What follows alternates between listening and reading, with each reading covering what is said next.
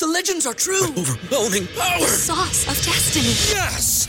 The most legendary sauce has arrived as McDonald's transforms into the anime world of WickDonald's. The greatest flavors unite in all new savory chili McDonald's sauce to make your 10-piece Wick Nuggets, fries, and Sprite ultra-powerful. Unlock manga comics with every meal and sit down for a new anime short every week only at WickDonald's. Ba-da-ba-ba-ba, go! At participating McDonald's for a limited time while supplies last. The following is brought to you by the Social Suplex Podcast Network. Yo, yo, yo, yo, what up? This is Rocky Asuka Romero of Chaos, and you are listening to Keeping It Strong Style, the ace of podcasts. Yo, this is Rich Latta from One Nation Radio. This is brought to you by the Social Suplex Podcast Network. We present to you the Ace of Podcasts, Keeping It Strong Style. Let's go. It's the Ace of Podcasts, Keeping It Strong Style. Covering New Japan, they ready to hold it down. Jeremy Donovan and the young boy Josh. Come and hit a job out and bury all the frauds. From the Tokyo Dome over to the G1. Social Suplex is the network where we can get it done. I'ma chill and let them have it, cause this is just an intro. Keeping the strong style, 6 stars from the get-go, boy. Yeah, from Tampa Bay to the Tokyo Dome, this is Keeping It Strong Style with your hosts, Jeremy Donovan and the young boy Joshua Smith. And thank you for listening. Welcome to Keeping It Strong Style, the Ace of Podcast on the Social Suplex Podcast Network. Jeremy Donovan here with the young boy Josh Smith. On today's show, we'll review the NJPW Strong Independence Day shows and cover all latest news in the world of New Japan Pro Wrestling. Please support our show by subscribing and following the Social Suplex Podcast Network or Keeping It Strong Style on the podcast app of your choice and leaving a rating and review. You can also get all the podcasts over at socialsuplex.com. Check out our Pro Wrestling Tees store, prowrestlingtees.com/social suplex. That's where you can get your official Keeping It Strong Style t-shirt.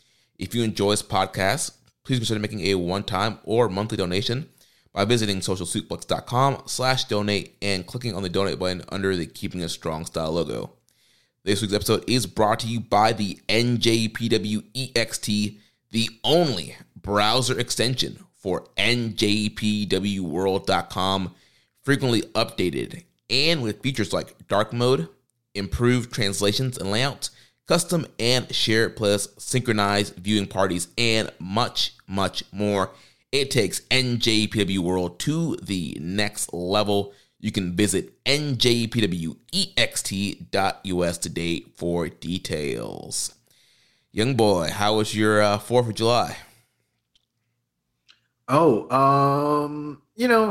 of July. 4th of July is a weird holiday, man, because it's my favorite holiday, or at least one of them, right? I love to cook out, love the fireworks, the whole shebang. But we got a dog that hates the 4th of July, and because he's somewhat medically compromised, we can't leave him to his own devices while the house is under attack from the giant booming noises in the sky. You know what I mean? Yeah.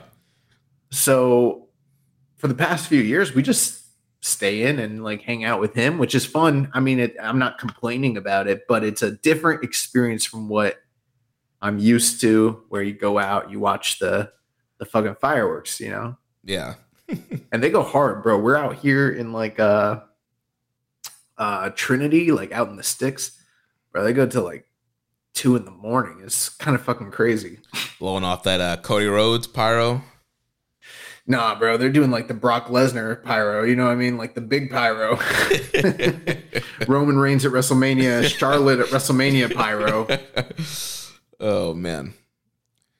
Yeah. I'm lucky that our dog is not, doesn't really care about the fireworks. So, yeah, we're able to see some fireworks. Got some barbecue over at my parents' house, and also. Bro, you never invite me to shit. You need to start inviting me to some things that you are doing, and feed me. We got a clubhouse, and I saw signs around town where the clubhouse was they're in barbecue food, and you just sign up. You pay some money under the table that's off the records from the IRS, and you get a little gimmick, and it was kind of funny. Like we were the only people that were literally probably under 50 in this whole. I mean, it was everybody old as fuck. Old's on top. Yeah, I like the food. She didn't like the food, whatever. But got myself a hamburger, hot dog, handshake. The deal. And then the old people were like, "Oh, you gotta go. There's some lovely dessert in the back. Brenda made it, and it's." And I went back there, and there's no way Brenda made this, bro, because it's in that black tray with the plastic cover on it from Publix with the tape on the sides. Like, she did not make this. Brenda's a worker. She's working. She worked all those old people. I'm like, nobody made this. This came from Publix. Like, come on. This is Winn-Dixie. Brenda's like, nah, I made it. Yeah, they're like, Brenda's the best. I'm like, all right. Oh man. Yeah, so 4th is cool, I guess, whatever. But yeah, you need to start inviting me to shit, bro. To the cookout, invite you to the cookout. Yeah, I deserve a plate at the cookout. Yeah, you're one of us. I wouldn't go that far. There might be some listeners who still think that you're, us. Bro, remember we were all like at a house show back in the day. We were all at like a SmackDown holiday house show, and we were like all in a chat or something, and we were all showing pictures, like taking selfies of ourselves. And this was in the Facebook the Wrestling Squared Circle, yeah. Wrestling Squared Circle Facebook group that we run. And I took a picture of myself and I put it in the group. And like people were like, "What? Josh isn't black?" They thought I was black. And bro, I've never said anything to indicate that was the case on any level. But my picture just wasn't my profile picture wasn't my picture. It was like probably the logo for Keeping It Strong Style. Yeah. And people were like, "This is blowing my mind right now." And I'm like, "How, bro? I never did anything." Like, well, the people assume, I'm not out here appropriating. That they see you with me and Rich and James. That's racist, bro. He's got to be one of them. Oh, that shit was funny. Oh, man. Well, we got some New Japan Strong to talk about on the show here today. Before we do that, we got to do the June match of the month, June wrestler of the month. That's right. We're in July, halfway through the year. So let's list out here our June match of the month, rest of the month. If you go by our calendar year, we're past the halfway mark. That's true. Yeah. Yeah. So the New Japan June match of the month, and it kind of feels like cheating a little bit. Why is it cheating? Well, because it's Forbidden Door, and like in kayfabe, Forbidden Door is like a joint New Japan AEW show, but it's really a Tony Khan show. It's one of those. I see the lion mark in the graphics. So we're gonna count it, but I mean, it either was gonna be match of the month or it was gonna be excursion match of the year contender. So you gotta take it one way or the other. But this June New Japan match of the month, none other than Will Ospreay versus Kenny Omega 2 from Forbidden Door, and we've done a full review on that match, so we're not going to get into the nitty gritty of it once again. But an incredible match. In fact, I think that was our last episode, was the review of Forbidden Door. It's been so long. Yeah, that's right. So yeah, go, if you haven't heard that yet, go on Keeping It Strong Style feed or Social Suplex feed or One Nation Radio feed. There's also the YouTube video up on the Social Suplex YouTube. So tons of ways to listen and watch last week's joint review of Forbidden Door that we did with Rich Latta and James Boyd from One Nation Radio. Yeah, we got a lot of positive feedback from that episode, so thank you guys. I'm taking just a very brief look to see what else was highly rated in the month of June. I mean, there were some really great matches. The match with Tanahashi, Kiyomiya, Miyahara versus Okada, Kano, and Aoyagi. That's got like a 9.12 and got a 4.5 from Dave. The BCC versus Tanahashi, Okada, Ishii match from Dominion. very highly rated. Suji and Sonata from Dominion, very highly rated. So some really great matches in the month, but kind of everything kind of got blown out of the water when it comes to a true blue match of the year contender, and that's exactly what Omega and Ospreay was. So match of the month. Then for the wrestler of the month, we're going to go with the Rainmaker, Kazuchika Okada. Had a great June, had the big Never Six-Man match at Dominion. Got 5 stars from Dave. I gave it 5 also. Him, Ishii, and Tanahashi defending against Moxley, Claudio, and Shooter.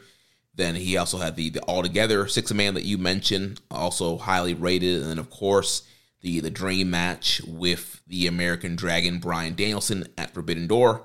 And even though Bryan had a broken arm going into in the middle of the match, still ended up being a great matchup. Most people are 4.5 to 4.75 on it. So great matchup and great month for Okada.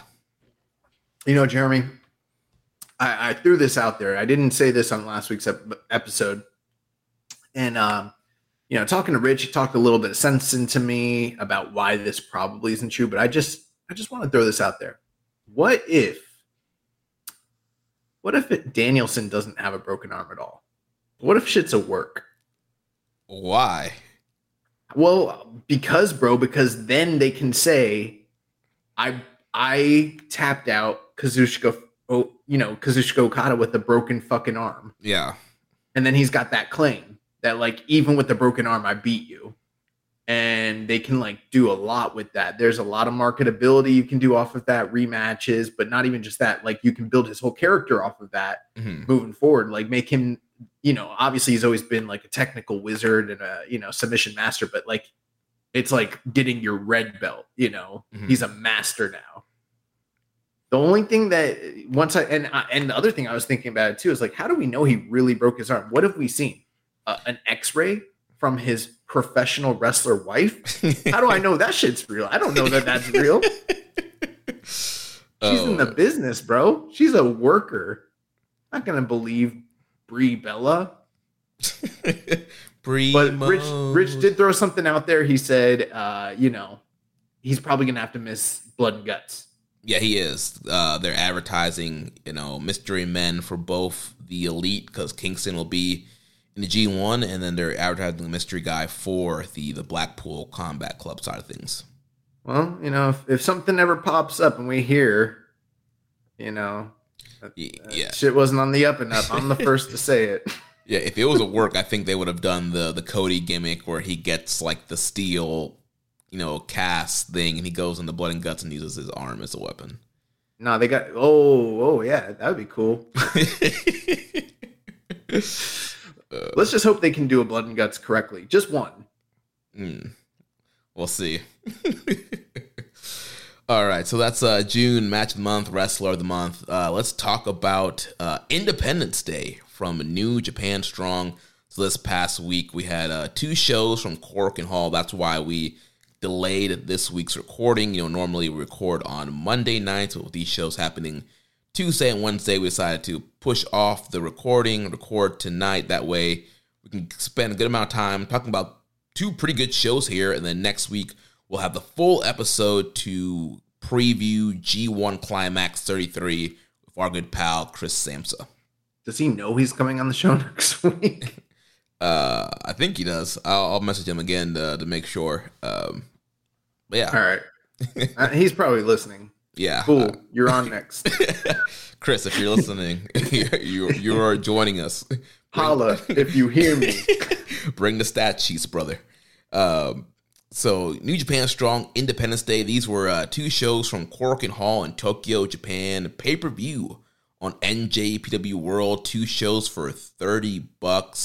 Let's start off with night 1, which was and we have to preface this by saying 2 nights under one event name, and they did 12,000 attendance each night, or cumulative. 12,000 Cork and Hall cumulative 2 nights. Yeah, that place was packed. It was jam packed. I'm lying, but I was told that you can, when you have a 2-night event and it's under the same name, you can just bump it up by a few thousand and just claim that, and that's what it was. I was say I knew Corkin. I didn't think it was that high, but it was pretty jam packed there, though. No, I think they did just above 1,400 each night, which is pretty much capacity crowd, which is really great. And this was an awesome crowd, and not just an awesome crowd, but like this was full of sickos, bro.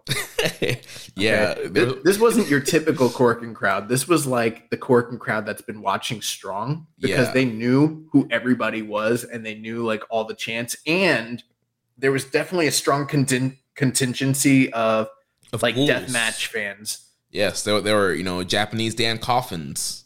Yeah, the ghouls.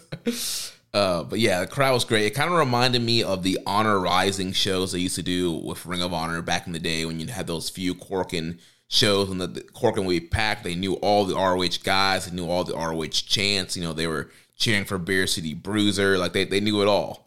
That was definitely the vibe. I almost forgot about those shows, to be honest with you. I was trying to find a good comparison, but I was like, these shows in a way almost remind me of like, sort of Fantasticmania, but everything is still within that realm of Strong style. So it's like it truly was an American spin on your classic New Japan Pro Wrestling, very much in the same vein as what you just mentioned, like the Honor Rising shows from back in the day when ROH used to come over. It's a lot like that in a lot of ways. Yeah. So we had Ian Riccaboni and Chris Charlton on the English commentary call. So night one, we opened up here. This was Tuesday, July 4th. We had a pre-show 6-man tag match that opened up the broadcast with Oscar Lube, Ryusuke Taguchi, and Yo defeating Dragon Libre, Kengo, and Takahiro Katori. 10 minutes and 45 seconds. I wasn't too familiar with the independent talent that came through. Once I was watching the show, they kind of explained that these gentlemen hail from the Freedoms promotion, which is where Jun Kasai has made his name in a lot, and had a lot of his legendary battles in Japan. So that's where these guys came from. And at first, when we, because we didn't get to do a preview for these shows, unfortunately, the good news, everything that I was going to predict is exactly what happened, and I would have been 100% correct if we had done a preview. So same here.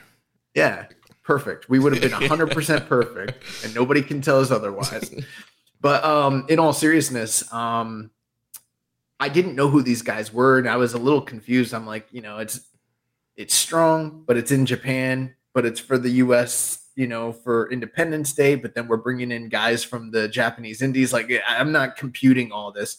But once they sort of explained it on commentary, it made all the sense in the world. Like in North America, the Strong brand has a reputation of going from city to city, town to town, and gathering some of the best local talents that are available and kind of integrating them and giving them a showcase and a little bit of a platform so that they can, sort of be introduced to the world on the Strong platform. Mm-hmm. And that's exactly what they were continuing to do, but just in Tokyo. So whereas you might not see like Dragon Libre and these other gentlemen on your traditional, New Japan Road to show or something like that, putting them on Strong and kind of continuing that same tradition of what we see over in North America made a lot of sense once they sort of explained it that way. Plus having Jun Kasai in the main event and having some of his underlings there and letting them kind of get some exposure as well as experience. And then they also worked as like ring boys,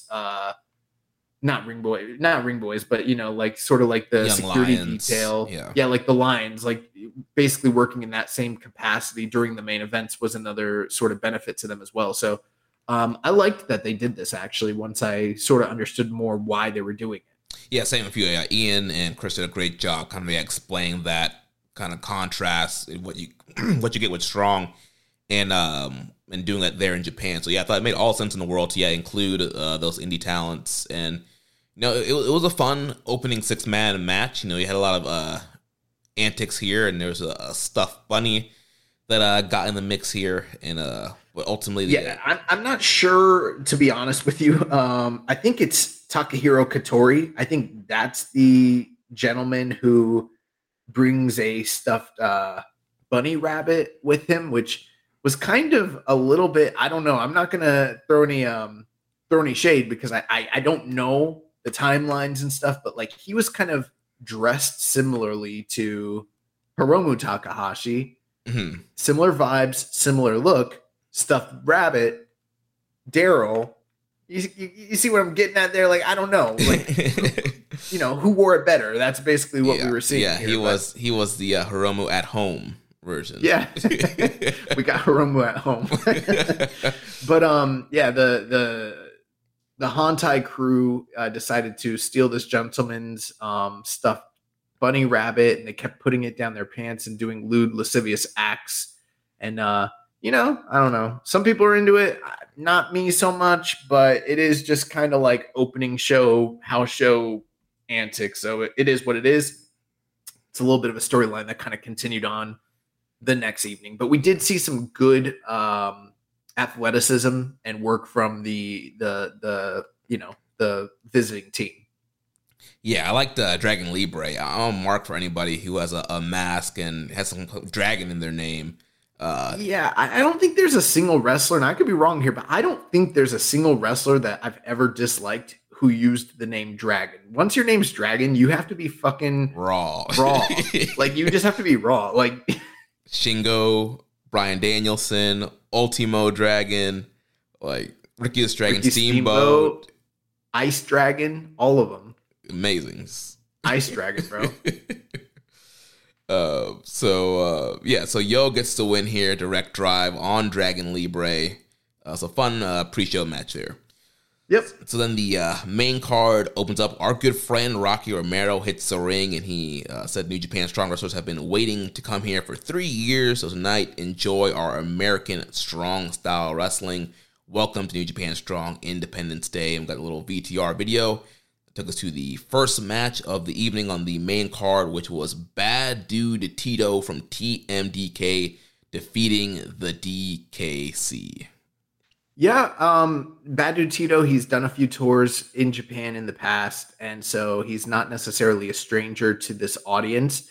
DKC was someone I wasn't totally sure how he would be received by the Korakuen Hall crowd, and I definitely think that the crowd was more in favor of Bad Dude Tito, just generally speaking. Again, he's been here before, and he definitely endears himself to Japanese style wrestling. We've said it before, like there's so many different people that he sort of reminds you of, but I think the strongest comparison is like a young Dr. Death Steve Williams. And anyone that wrestles that way and has that look is going to get over here. But with all that being said, I thought DKC had a much better reaction from the crowd than I was maybe anticipating. And that was the first. Well, DKC has been to Japan before. There was a tour he did last year. That's right. He did the Super Junior Tag League, right? I don't think it was Tag League. There was some like random tour that he was on, that he was a bunch of undercards. I forgot he was here. Okay. But this is the first time he's been back since then with the full gimmick and everything like that. So that probably actually is a better point, because I didn't realize he'd been here before. But the crowd was so into him that I was like, oh shit, these people watch Strong. Like, they know, they know who these characters are, and they're really into the brand, which makes sense because it's been airing on New Japan World for quite a while. So 3 years, yeah. And then I thought the match was very good. I thought that both men had a lot of high spots and good points, and it wasn't so much a one-sided beatdown as I was maybe anticipating. And first time matchup between these two guys. But the biggest thing at the very, very end here was Bad Dude Tito finishing off DKC with the Steiner screwdriver, which I did not expect, and it was fucking awesome. Dude, I popped huge. I jumped out the couch when he pulled out the Steiner screwdriver. You mentioned about wrestlers that he looks like he also can remind you of a young Scott Steiner. And so pulling out the Steiner screwdriver was like a perfect, kind of semblance there for him and kind of how he models himself. And yeah, that was a great finish. I hope he continues to use that going forward. But like you mentioned, he's a guy that I feel like really fits into the New Japan strong style. He's somebody like if this was like the 80s or 90s, he would be like that, wild foreigner coming in. He'd be like that Dr. Death. He'd be a Steiner Brothers. He'd be one of those kind of big, kind of brooding guys just throwing people around that people would really dig. And I think the crowd were into him here. A lot of big power moves, lariats before the Steiner Screwdriver. He had a really great Blue Thunder Bomb for a great near fall. And then, finished him off with the Steiner Screwdriver. And, really good win here for the Bad Dude Tito. One thing that made that also very compelling, they were talking about how he was competing here with the separated shoulder. Yeah, that's right, yeah. Need, medical attention, but he's kind of putting that off so that he could be here on this tour and work these matches. And he was definitely working with the sling there. So, now, I might not believe Bryan Danielson broke his arm, but I believe Bad Dude Tito has a separated shoulder. But I also want to say I thought DKC had a very good showing, and it takes a lot of balls to be willing to take a Steiner Screwdriver, even though like you mentioned, it'd be cool for him to continue to use that. That's one of those moves where you can only use it if the people you're wrestling are willing to take it, or they trust you, they're job guys and they have no option other than to take it. But most main wrestlers are not going to, because the margin of error is so slim. Mm-hmm. But yeah, hats off to DKC, because he was like, if I'm going over, or like, if you're going over, brother, like you're going over big. Yeah. Steiner Screwdriver. So next match, we had the Filthy Team of Jarrell Nelson, JR Kratos, and Royce Isaacs defeating Alex Zane, Lance Archer, and Ryohei Oiwa, 10 minutes and 26 seconds. Yeah, very interesting. We got to see Team Filthy here, and then first time seeing Alex Zane team up with Lance Archer. Monster sauce. Archer's Said monster sauce. Yeah, we'd find out the next evening that these guys are forging a tag team, and they're going to be known as Monster Sauce. But this was the first genesis or iteration of their teaming together. And we haven't seen Alex Zane in quite a while because he's been dealing with injuries. And so this is his first match this year, actually. Yeah, they said his first match in 3 or 4 months. So, okay. Yeah. And then, on the Archer side of things, it's very interesting because we haven't seen him in New Japan since the demise of Suzuki-gun. And the last time he was here in the country, he was still a member of Suzuki-gun. And so now he's back, and it's sort of like in the kayfabe, well, where are we going to see the Murder Hawk Monster sort of align himself? So that question kind of lingers there. And then, finally you got Oiwa, who is still a young lion.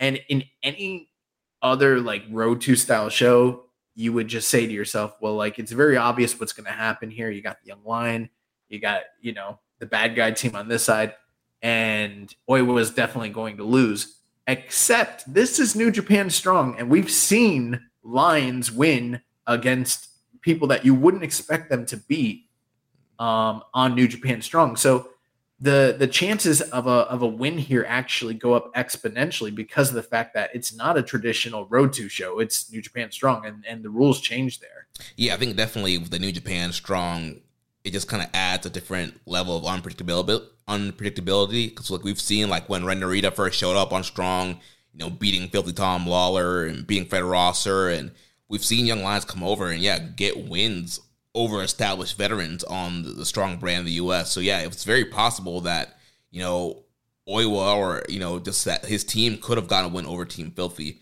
but that was even the LA Dojo Lions when they first started. Clark Connors and Alex Coughlin and Carl Fredericks, all those guys, they were winning matches against established talent right out the gate. Yeah.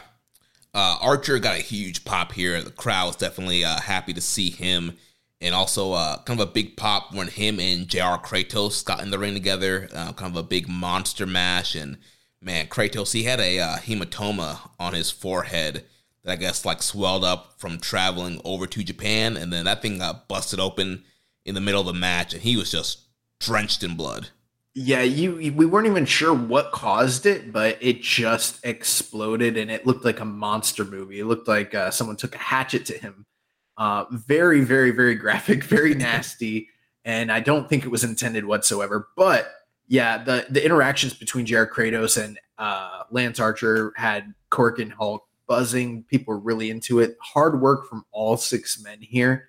And going back to the thing with Oiwa, ultimately he was the one that ended up losing for his team. But the match structure, they actually gave him a lot more than what you normally see them give to a young lion in a similar, 6-man tag environment on like a Road to show.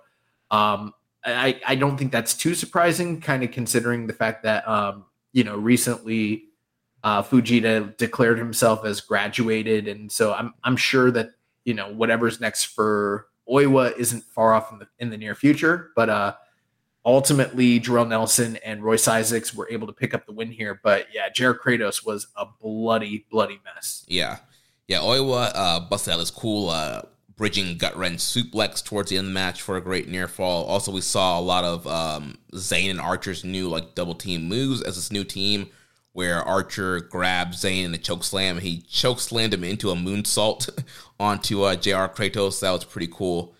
Yeah, they fucking rule. We're going to talk more about them the next night. This should have been the first indication. Honestly, I didn't look too closely at these cards before I watched them. So, maybe there should have been an indication that this was leading to them teaming, being an established team the next night. But sometimes we see guys like this do, just short-term teams for like a little tour, and that's all it is. Mm-hmm. But come to find out the next night, they plan to continue on with these guys, and they've got some pretty cool offense. Also, how did we ever believe that Alex Zane is a junior? He's almost the same size as Lance Archer. Oh, like man. Literally. It's weird. Yeah, they keep saying, "Oh yeah, Zayn's close on the the weight limit for." I'm like, no, not on the weight limit. That man be eating the the beef gorditas and the Baja Blast. That man's a heavyweight. This dude's an undisputed heavyweight. Like he's bigger than almost everybody. That's like he's not a junior. It's preposterous. Oh, man. So, next matchup, we had filthy Tom Lawler defeating Kosei Fujita, 8 minutes and 59 seconds. Tom Lawler is a man after my own heart. I know that there have been controversies in this country, Jeremy. I know that the American flag doesn't mean the same thing to everybody in this country, right? Mm-hmm. I get that. There's resentments, but I hold a soft spot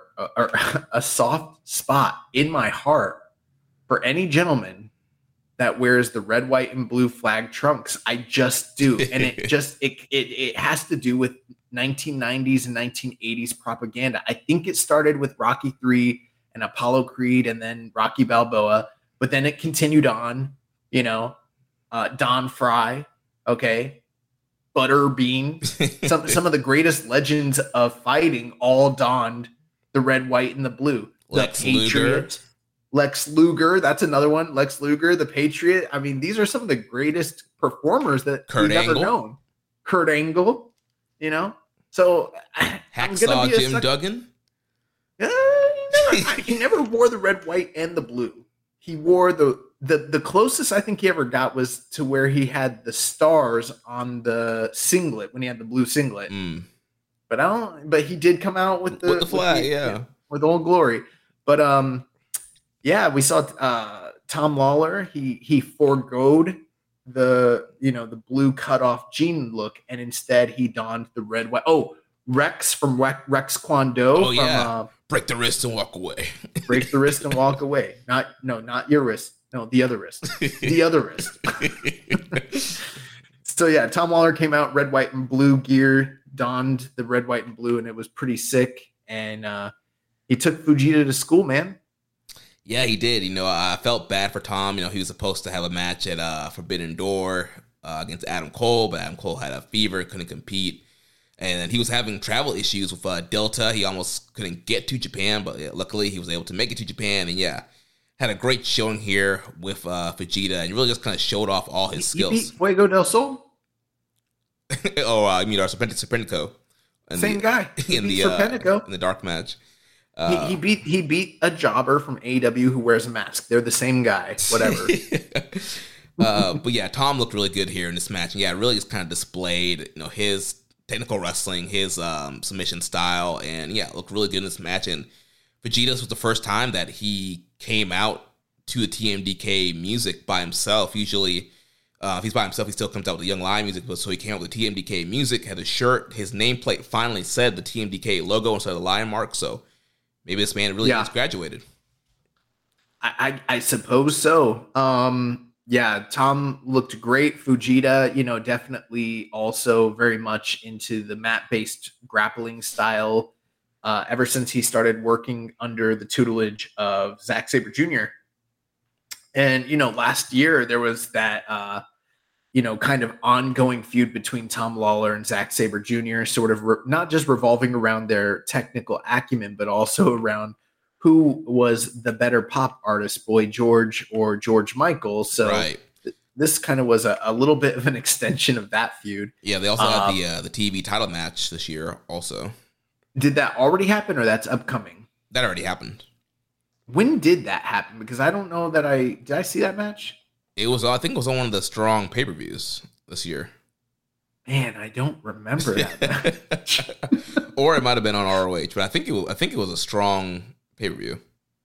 It very well might have been. I just don't remember it. But, Tom Lawler was the longtime Strong Openweight champion, one of the most dominant champions in New Japan. And currently, Zach is one of the most, dominant champions going today. So I'd love for those two guys to lock up once again. Yeah, it was a Capital Collision in April. Bro, I don't remember that match. But one thing that I saw Tom Lawler do here that I really loved, he has a variation of the figure four where he locks into he doesn't use his legs to lock into the figure four necessarily, but he kind of uses like an S grip under, and it's kind of hard to describe on audio, but he's utilizing his arms to get into the figure four along with, wrapping his legs around the guy. Mm-hmm. And very, very, very cool. But ultimately, he was able to defeat Kosei Fujita via submission. Yeah, he did hit a Kamigoye, and then he hit the that's right. It wasn't submission. He knocked him out. Yeah, Kamigoye. Nasty knee on the brain. Yeah, the nasty on the brain with the reverse Kamigoye, and got the pin. Yeah, I love that finish because Fujita was in the nasty knee on the brain position, and then he rolled out of it and flipped him over, and inadvertently ended up in the Kamigoye position and got basically just laid out. And then he hit him the reverse way and then beat him, which was a pretty cool finish. Yeah. So then after that, we had Eddie Kingston and our good friend Rocky Romero defeating Gato and Kenta. So this was a preview match for the next night's Strong Openweight title match between Eddie Kingston and Kenta. Yeah, the story here being that Eddie Kingston has always adored Japanese-style wrestling, namely New Japan as well as All Japan, and has worked and toiled for years and years to get to Japan. And while he has been in Japan before, the last time was I think they said 12 years ago, and it was working for Osaka Pro, which is a smaller indie. Mm-hmm. And he's never worked in Cork and Hall before. So finally made it to the hallowed grounds of Cork and Hall. He was here. And like you mentioned, preview match for the title match he'd have with Kenta the next evening. And ultimately he was able to put away Geto with the back fist. I don't know what he calls that back fist. Yeah, isn't it the Yuriken? Yeah, the Yuriken. And knocked him out, got the 1-2-3. And high emotions for Eddie, and the crowd was very much into him. They were also glad to have Rocky back, who is still currently, after last week's CMLL Fantastica Mania, the world historic welterweight champion. I did not expect him to retain his title, but he's still champion. Yeah, everybody was, oh yes, this is where Volador's going to get the belt back, but no, our good friend Rocky. Fuck you, Volador. We ride. Oh man, so big win there for Eddie and Rocky. Does Rocky know he needs to come on the show for episode 300? No, but I should hit him up because we're only a few weeks. This week is episode 292, so we're only 8 episodes away from episode 300. And as tradition, every 100 episodes, we have every 100 episodes. We have Rocky on here. So, yeah, I'll, hit him up. Rocky Romero comes out, and if he sees his shadow, then 100 more episodes of keeping it strong style. So Rocky, if you're listening, we gotta book you, pal, get you on here for episode 300 of Kiss. So yeah, they got the win here. The next match, we had another preview match here as Momo Kogo and the strong women's champion Willow Nightingale defeating the Mafia Bella, which is a team of Julia and Thekla from Stardom. And the next night, Willow would be defending her strong women's title against Julia. Very, very fun match. Very good preview. It was a little short. They went just under 10 minutes, but they're working such a frantic pace. I felt like the match was maybe deserved a little bit more time because they were doing some really cool stuff. I loved the double team moves from Momokogo and Willow Nightingale. Some really cool stuff there. And ultimately, Willow was able to get the Dr. Bomb on Tekla and pick up the 1-2-3. Yeah, I mean, Willow is almost kind of like the female version of like a big kind of bruiser foreigner coming in. Like the way she delivers those lariats and just overpowers, a lot of the Japanese competitors. And yeah, I thought she looked really good here in this preview match, and her and Julia had some good stuff there. And I thought Tekla looked pretty good as well. So yeah, fun matchup. Yeah, as far as, and I guess we'll talk a little bit more about Willow Nightingale, but since you brought it up, I love her work when granted, I haven't seen any of the work in Ring of Honor, and I've heard she's had some very good matches over there. But by and large, I haven't really been super keen on some of the work I've seen in AEW from her. And I don't know if it has something to do with like the match layouts or the structure or what have you, but I mean, she's definitely very popular and very over there, but she's not super imposing or physical. Mm-hmm. But in New Japan, she's been highly physical, and it's been very impressive, and I'm a pretty big fan of it. And I'd go as far as to say, like, when you talk about some of the more well-known like power women wrestlers that are out there today, and granted, I'm no expert on Joshi, so I know that there are some that exist that I'm just not that familiar with. But, talking about like more like Western wrestling, you think of like your Nia Jax's or what's her face? What or like Nyla, what's her name? Nyla Rose. Like Nyla Rose. Awesome Kong. Well, I wouldn't say Awesome Kong. I'm thinking more like modern times, just like who's out there right now. Those two women. And then maybe like Jimmy Snuka's daughter, Tamina. Those are all women that, like, in my opinion, should work the way that Willow Nightingale works. Like she's very much like a throwback to like an Awesome Kong or an Aja Kong or like a Monster Ripper. Some of these like more physical, imposing, powerful women. That's the kind of work she's putting in, and like I'm here for it, man. Yeah, it's been great. So then following that, we had the first championship match of the evening. NJPW Strong Openweight Tag Team titles on the line. The Bullet Club War Dogs team of Alex Coughlin and Gabe Kidd defeated Bishamon, Hiroki Goto, and Yoshihashi to become the new Strong Openweight Tag Team champions. First thing I'd like to say, the heat in the building for the Bullet Club today, specifically this brand of Bullet Club War Dogs, is the kind of heat that people said the House of Torture would have once Tyrion came back to pro wrestling.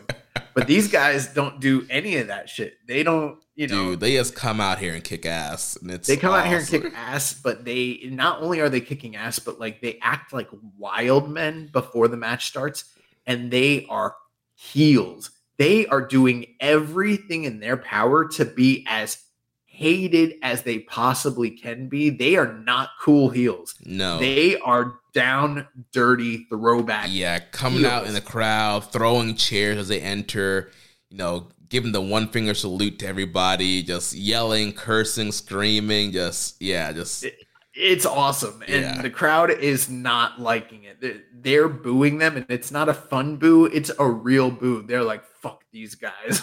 You betrayed Chinny Hong. Yeah, you turned on the LA Dojo. But this match, we didn't get to do a preview. This is one of the things, there were some surprises on these two shows I didn't expect, but this was not one of them. Once they had mentioned that they were doing the same tag match back to back for each title, it became very apparent that they were splitting the belts again. And, the first night being the strong belts, you knew right away that the younger, less established team is going to pick up the less prestigious titles and then go on to fail to obtain the IWGP titles the second night. And that's exactly what happened here. Yeah, and like you mentioned, these guys just wild men coming in here, attacking before the bell, hitting these guys with the belts, and making the ref ring the bell. And so they got a hot start here. And then just throughout the match, they were just bulldozing these guys.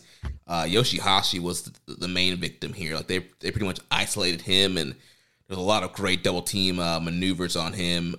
Goto would get back in for some help spots and near falls and try to get a little bit momentum back, but really, it was all War Dogs here, and Yoshihashi got back in there, and they just went to work on him, and they hit the double choke slam, and then the spiking tombstone pile driver on Yoshihashi to get the win here.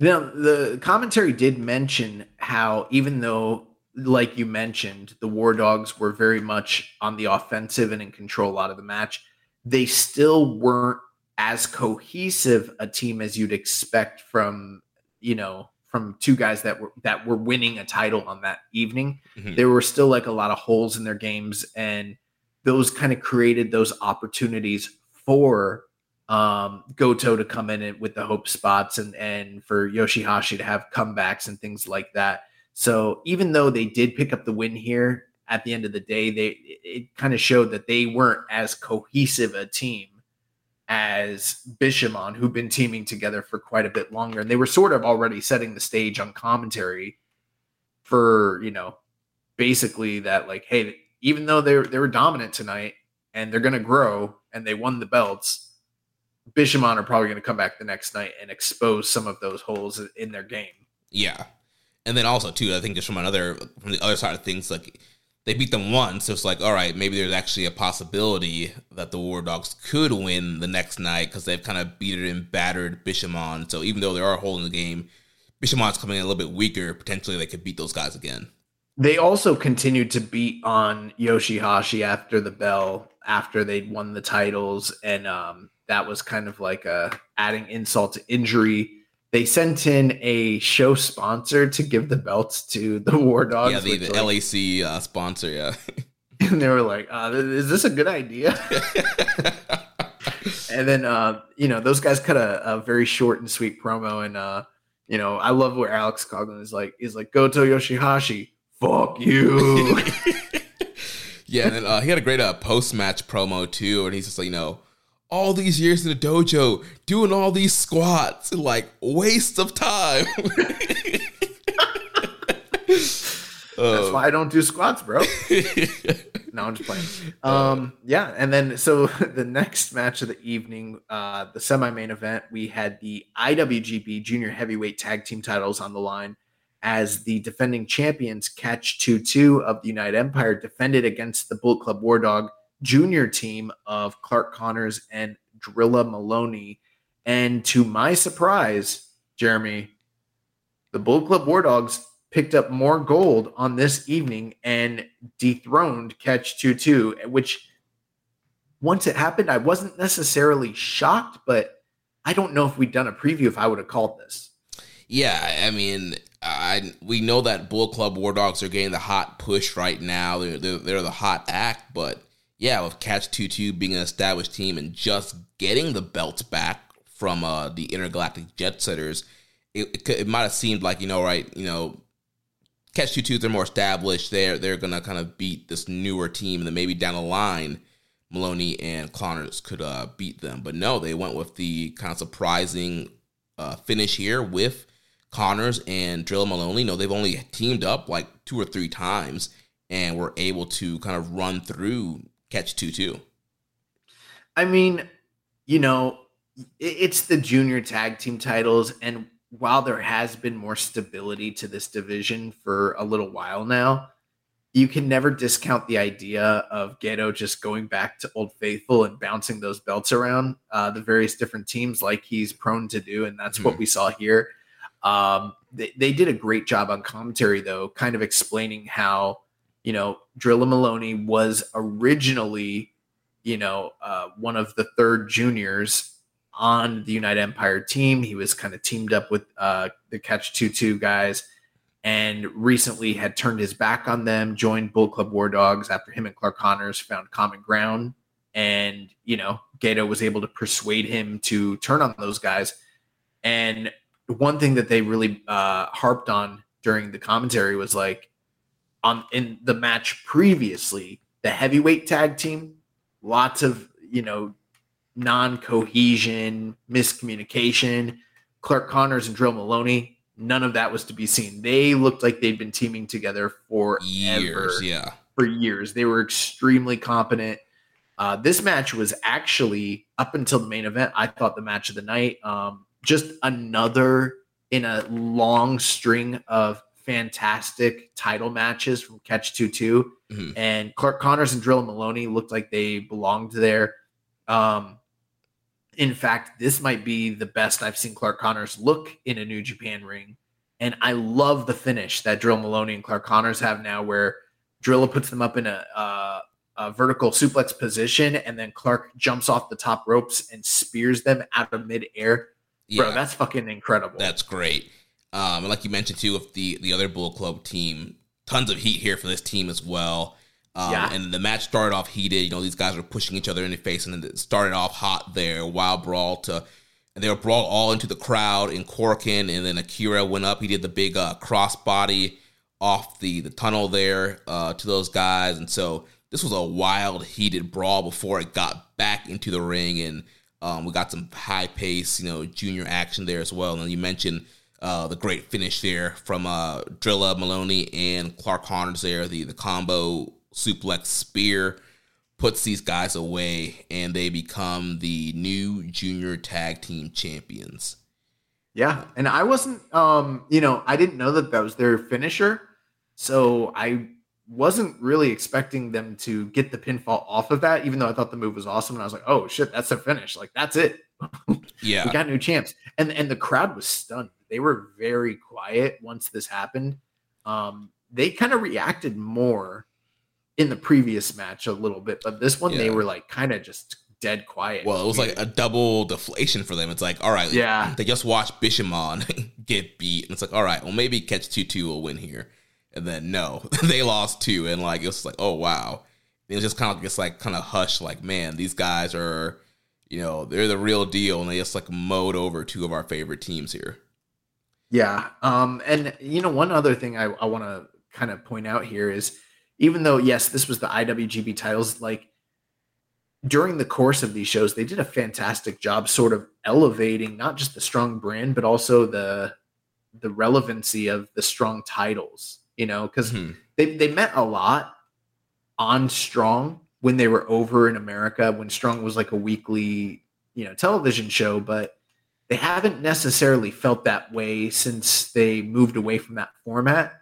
But on these shows, the Strong titles in particular felt like big deals, which, it just hasn't always been that way. Yeah. I had a couple questions here. First from Heavenly Halberd from the Discord. It says, of the new Bullet Club edition, who seems the most comfortable in their new role, in your opinion? You know what, man? I mean, I wouldn't really, far be it from me to give them a ranking or anything. I don't think that any of them feel out of place. They all feel like they've always been heels. And in fact, I would go as far as to say all four guys so far, and you know what, we could even throw this into Finley as well. They all feel like they really are this way. Yeah. I agree with you, but if I had to pick just one guy who I think was the most comfortable, I would say Gabriel Kidd. Like, I feel like just his smack talk and just like you mentioned, like, I feel like the way he is right now is like him turned up to 10, like unleashed, unfiltered, unhinged. And like, I feel like a heel run for him was just definitely the right call. And I think he's really running with it. Yeah, definitely. But that's going to take us to our main event. One more question here from the Discord daddy. MJ does PR. He says, catch 2-2. MJ taking up more time. No, I'm just playing. He says, catch 2-2 tag team of the year. Tell me when I'm telling lies. Ooh, I mean, earlier in the year, I would have definitely said Aussie Open, but they're not here any longer. Mm-hmm. And that just, I think their argument is going to get, weaker and weaker as time goes on. And I think Catch 2-2 has a very strong, compelling case to be tag team of the year. And probably the last time a junior team really felt like they had a very strong case for being tag team of the year was probably the era of the Young Bucks. Yeah. I mean, as much as I loved Roppongi 3K, they always seem to kind of be overshined by other teams at the same time. And yeah, but Catch 2-2 doesn't feel like they have a heavyweight counterpart to kind of beat them right now. Yeah, I mean, you could throw Bishamon out there, and they've been really Bishamon, good. Bishamon has I guess you're right. Bishamon does have an argument. Yeah, they've been really steady this year, but I feel like, I think to me, I feel like Catch 2-2 has peaked higher in their matches than Bishamon. Maybe. We'll have to look at those scores at the end of the year. It's going to be very interesting. Yeah. So that takes us to the main event. We had the Doomsday no disqualification tag team match. El Desperado and Jun Kasai defeat the notorious 187 Homicide and the Death Rider John Moxley. You know, when you look at the history of professional wrestling and you look at the date July 4th has never necessarily been a major, like standout time for professional wrestling. The same way, not the way that, like, say, Thanksgiving has in the past and some other holidays. There have always been like 4th of July themed shows at various times, but very rarely do those shows actually take place on July 4th. That being said, there are a handful of really famous matches that kind of fill the annals of professional wrestling. You can look at, like, say, the Freebirds versus actually there in 83 as well as 84, the Freebirds versus the Von Erichs. The first one was the 2 out of 3 falls match. The next year was the no DQ match that got 5 stars from Dave. And then, a little bit after that, you can look at the first War Games match at Great American Bash in 1987. And then after that, there's not that many really well-known, big, great matches that occurred on that date. I think that this tag team match very easily fits just as much as any other great match, including the first ever War Games match, including the very famous no DQ match from between the Von Erichs and the Freebirds. And for my money, I'm not going to say this was the best match of the 2-day event, but it was easily the most violent. Oh, yeah, it was crazy. And before we get into talking about stuff in the match, MJWR asked, can the young boy give us a brief history of death matches in New Japan Pro Wrestling? Oh. I'm not prepared for this. Okay, so, New Japan, in the early days of New Japan, there were what some people would kind of classify as quote-unquote death matches. But they wouldn't be like death matches by like the same standard as you're used to from today. Like, and some of them I've actually never seen tape of. Like, most of the famous ones, they're going to be Inoki matches. And I know that Inoki had a nail board match where on the outsides of the ring, they put boards with nails. But really, realistically, in those types of matches, the guys didn't take big bumps into the nails. They were kind of there as like a way to keep the action in the ring so that they didn't go out into the floor too much. And if they did, usually they avoided the nail beds. And what would happen is like the heel would like kind of rake, the baby face's face across the nails on the floor. They didn't take bumps into the nails, really. I know that exists. I don't think I've ever seen tape of it. I also I've seen that there was a fence match that I've never seen the tape of it, but there's a fence match, which I think is like an early precursor to the steel cage match.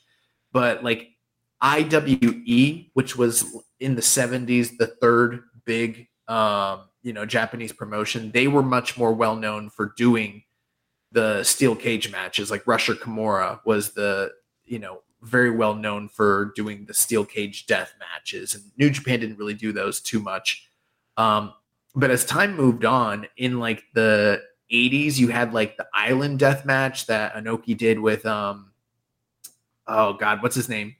Masa Saito. Mm-hmm. And then in the early 90s, they did another one of those with I'm not prepared for all Tiger Jeet Singh versus what's his name? What's his name? Who's the dude that was in the Muta scale match with the great Muta? Hiroshi Hase.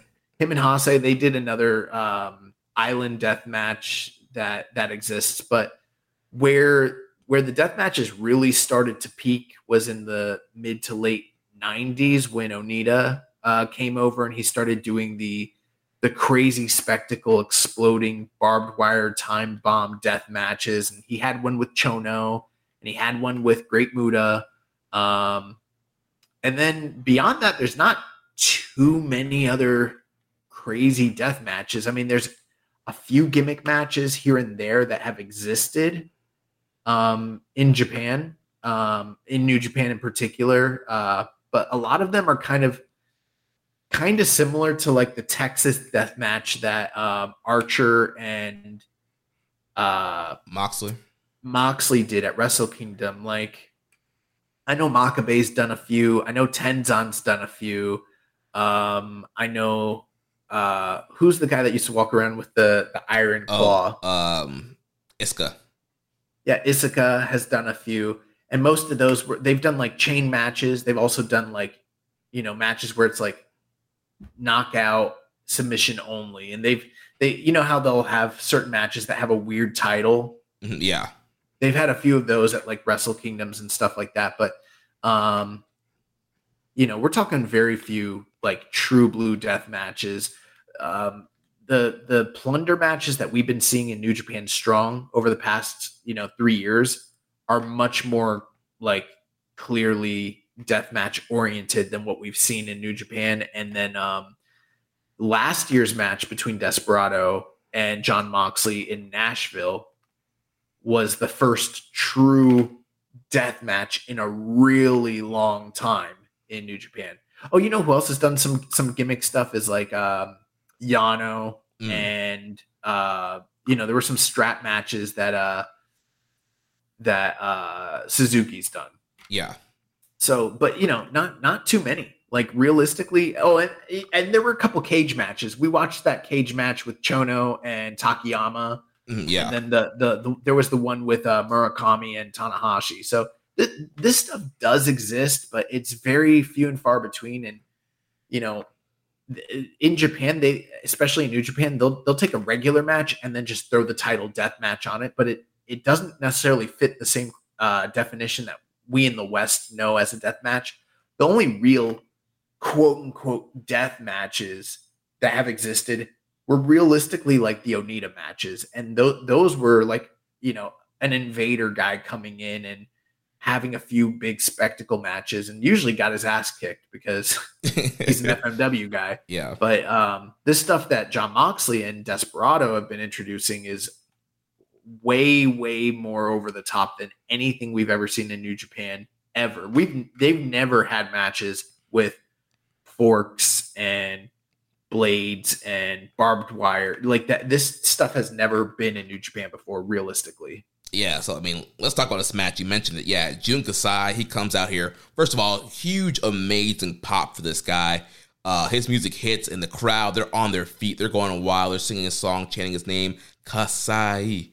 Kasai. He comes out, this huge board full of forks sticking out of the board. Desperado comes out. His mask's already ripped. He's got the guitar and the roses. John Moxley's out there. Homicide, they got all their gimmick weapons too. And, the barbed wire, the butcher blade, like you mentioned. These guys were throwing out all the gimmicks here. It was wild. Yeah, I mean, the crowd was definitely glad to see all four men, and they were very hot for the matchup. But like you mentioned, Jun Kasai was the biggest star of the evening. He got the biggest reactions, which I wasn't necessarily. I mean, I know he's a big, he's very popular over there, but I just didn't anticipate on this evening that it would be such a big turnout for him specifically, which kind of showed me that.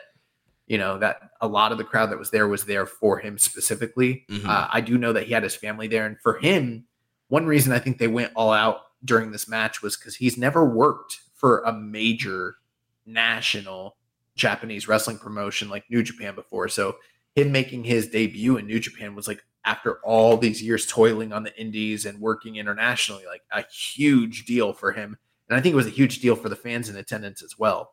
Yeah, putting him on that big, New Japan stage and bringing his style of match. He does all these death matches, and he said in the pre-match when Desperado asked him to be his partner, he's like, "I'll be your partner if we can do my style of match that it's never been done in New Japan before. So I hope I can do it."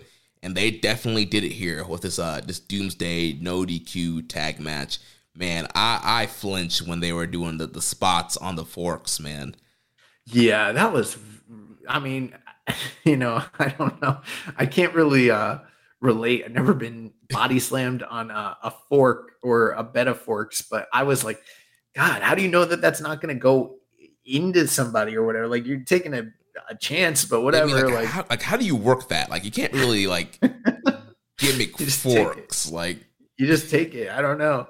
It was really, this match was crazy. I did see some people balking at the idea of these matches, and I saw some pro elitist type individuals talking about how they've been turned off from, the death match style. I even seen some people citing AEW as being a reason why they don't want to see the stuff. Like, bro, let me tell you something. They're not doing this shit in AEW. This is the kind of stuff you only see like in the sleazy underground indies, like a GCW or a CZW, or you see it in like Freedoms. Like, yeah, you never see this in a New Japan ring. Right. Yeah. This was crazy shit. Yeah. Jun Kasai had the big barber razor and was cutting Homicide's head, and Homicide, backbite dropped him on the forks. Moxley slammed Desperado on the forks. The crowd was really into it. Lots of chants are out. And then these guys are just trading blows. I didn't think it was pretty funny.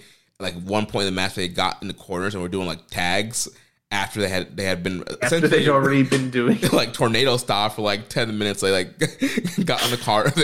I never picked up on that, but that is funny. They were doing a tornado style match the whole time. There was never a legal man, and then they're tagging each other. Like, why? Yeah. So yeah, that's so funny. These guys were running wild. Then Moxley got bust open bad, and I don't know if that was because he already.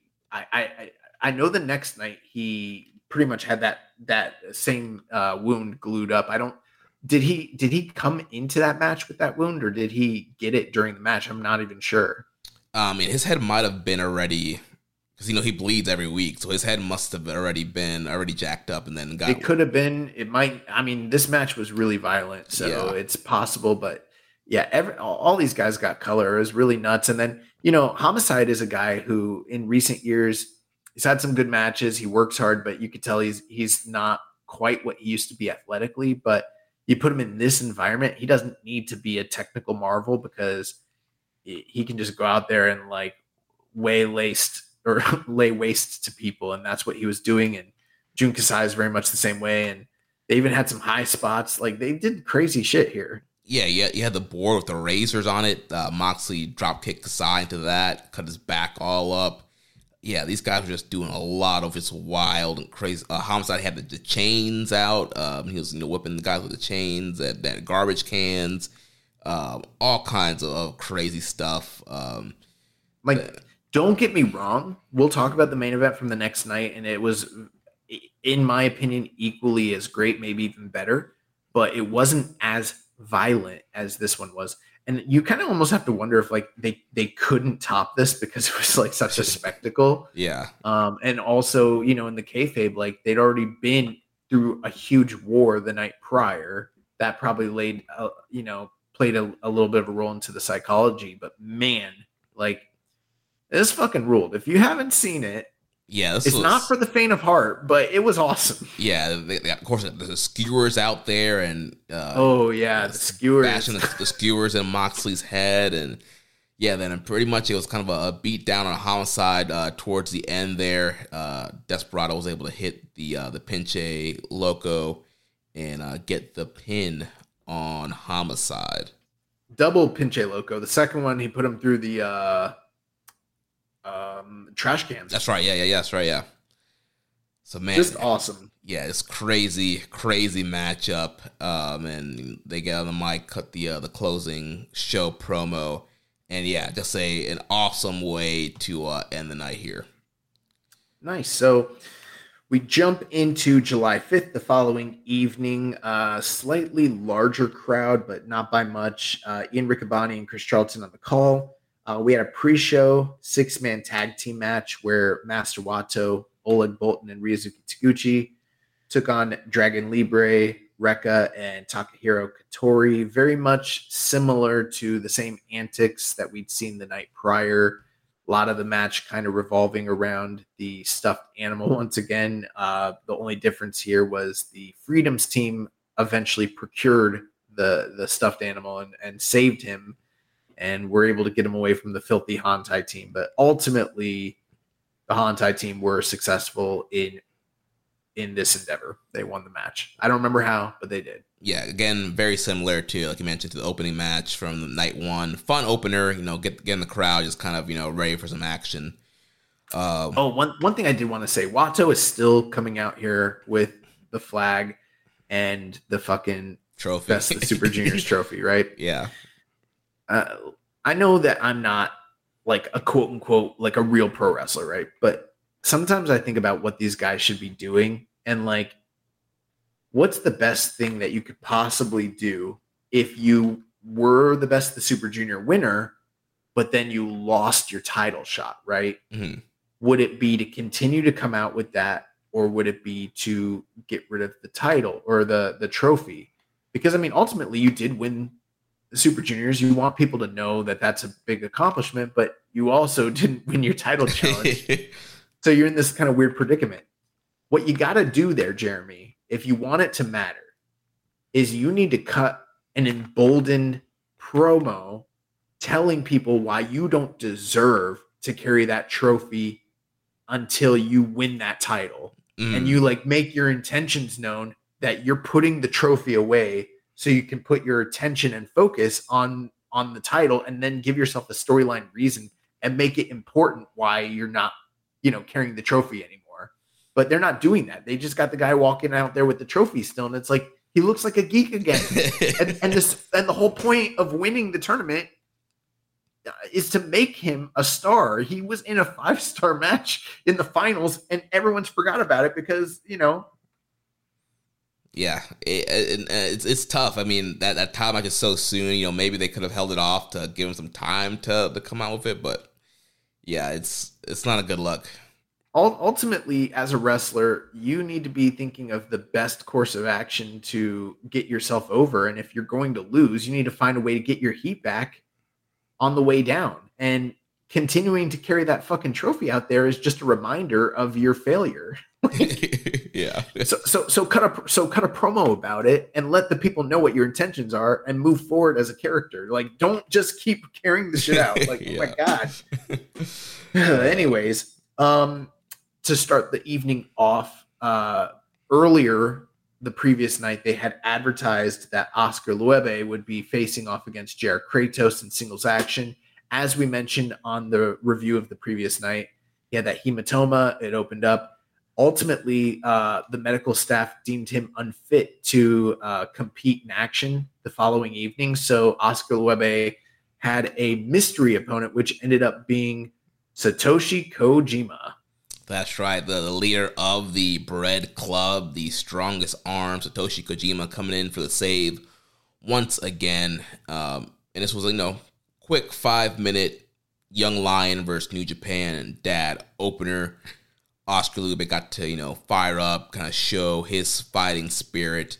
But at the end of the day, he ate a big lariat, a big strong arm, and Kojima got the win here. Yep. Fun match, 5 minutes, 23 seconds. We move on to tag team action as the former junior champions Catch 2-2 were in action, and they defeated the team of Homicide and Ryohei Oiwa, 12 minutes and 9 seconds. So yeah, another fast-paced, fun matchup here. So Catch 2-2 coming out of the loss to Connors and Maloney the previous night, trying to get back some momentum here, trying to get back in contention for the titles. They did tease on commentary if Homicide and Oiwa won, they could potentially, challenge the junior tag team titles. And again, with being New Japan strong and Homicide being on the team, there was this kind of, sense of doubt. Maybe that team could win and be the next challengers for Connors and Maloney. Bro, Homicide, former world NWA junior heavyweight champion. Yeah, former Ring of Honor world champion. Junior. But it's a really fun matchup here. Also, like you mentioned, Homicide's this is not 05, 06 Homicide. Yeah, but he was busting out some of the technical catch stylings, which you didn't necessarily expect after the evening that he had the previous, match. Yeah, before this did hit a nice T-bone on TJP. He busted out the Eddie Guerrero Three Amigos suplexes as well. So really good stuff there. But of course, came on to the end there. Oiwa gets back in, hits that great gut wrench suplex for the near fall. Homicide gets TJP tied up in the STF. Homicide starts bleeding from his cut at the end from the previous night. And then Catch 2-2, they hit their double team X Factor face plant on Oiwa, and then they hit the knee, double knees, and TJP pins Oiwa to get the win.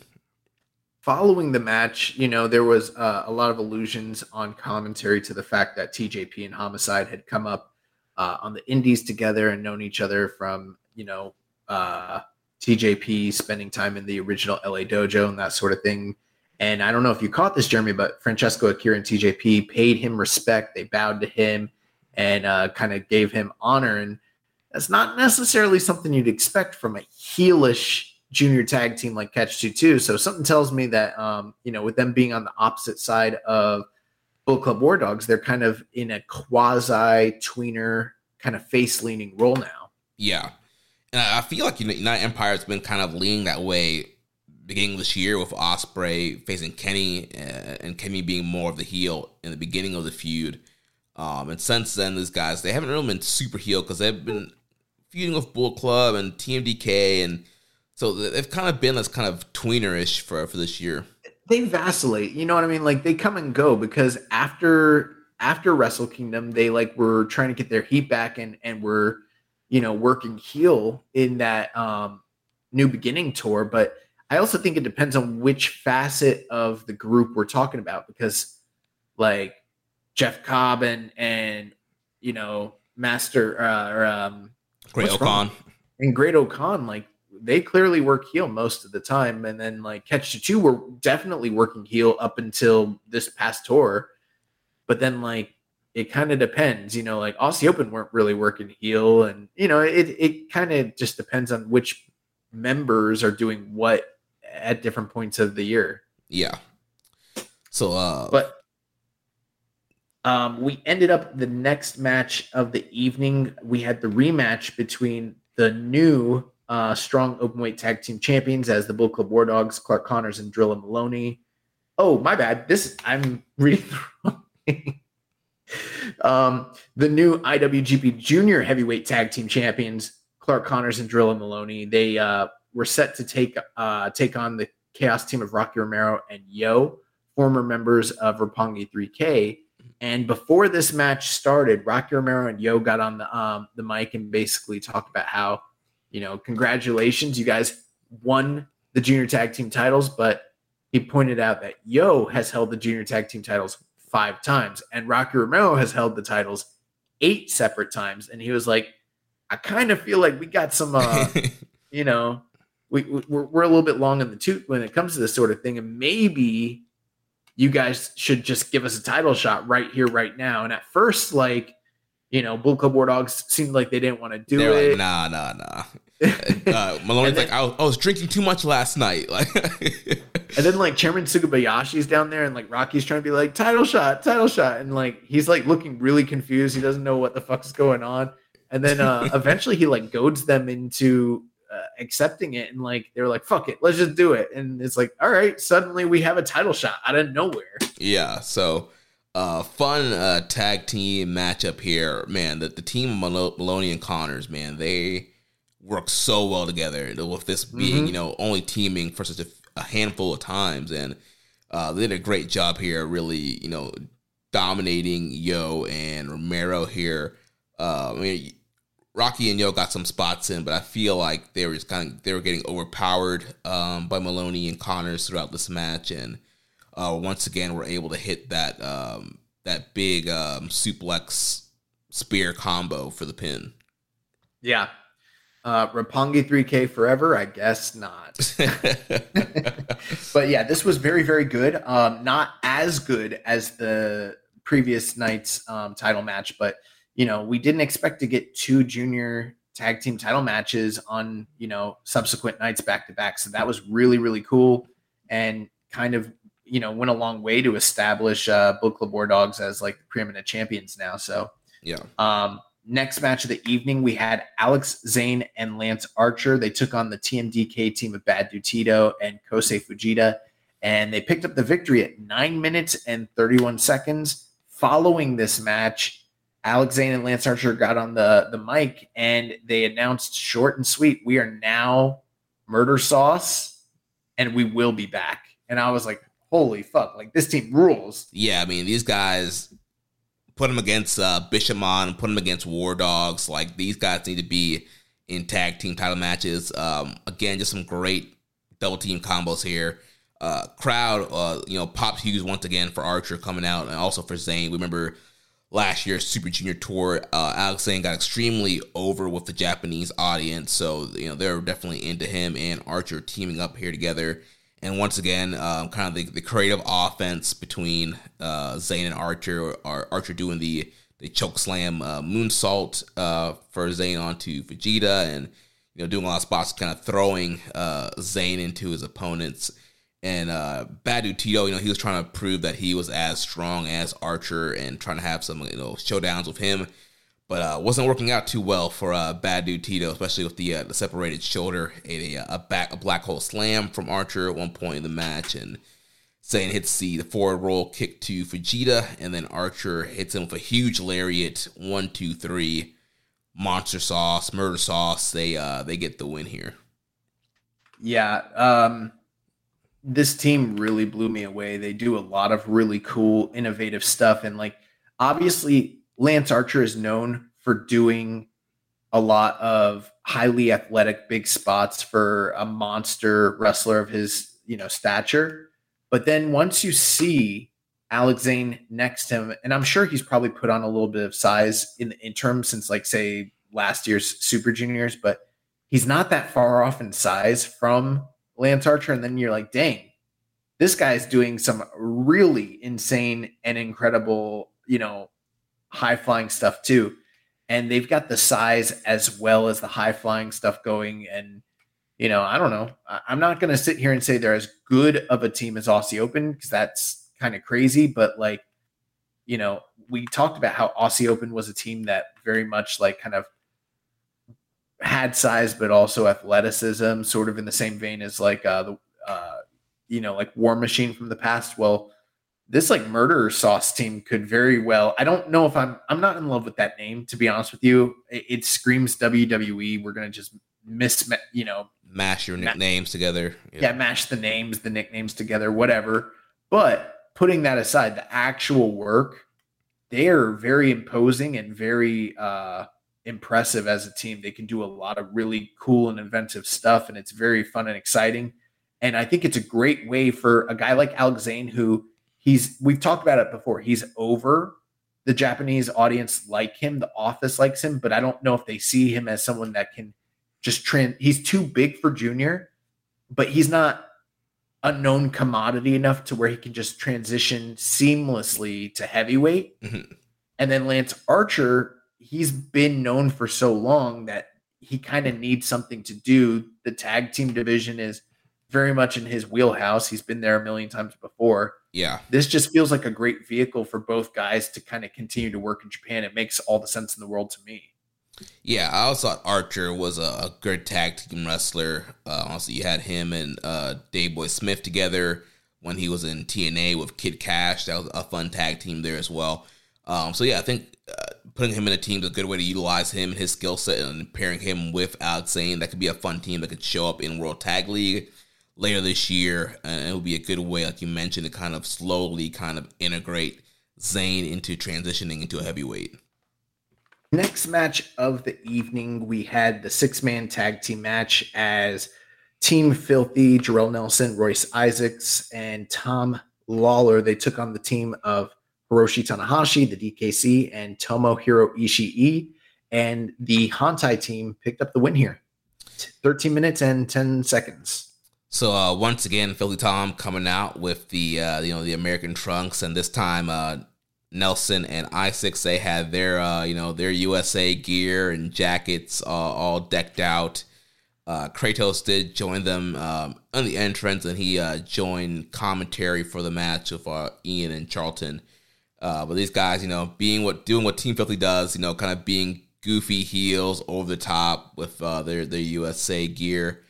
So fun 6-man matchup here. Also, we know the history with Ishii and Tanahashi, and Ishii doesn't really want to team Tanahashi, but they've been working really well together as the Never 6-man champions. And if Team Filthy potentially won this match, they could have put themselves into contention for a Never Openweight 6-man title match against Ishii, Tanahashi, and Kazuchika Okada.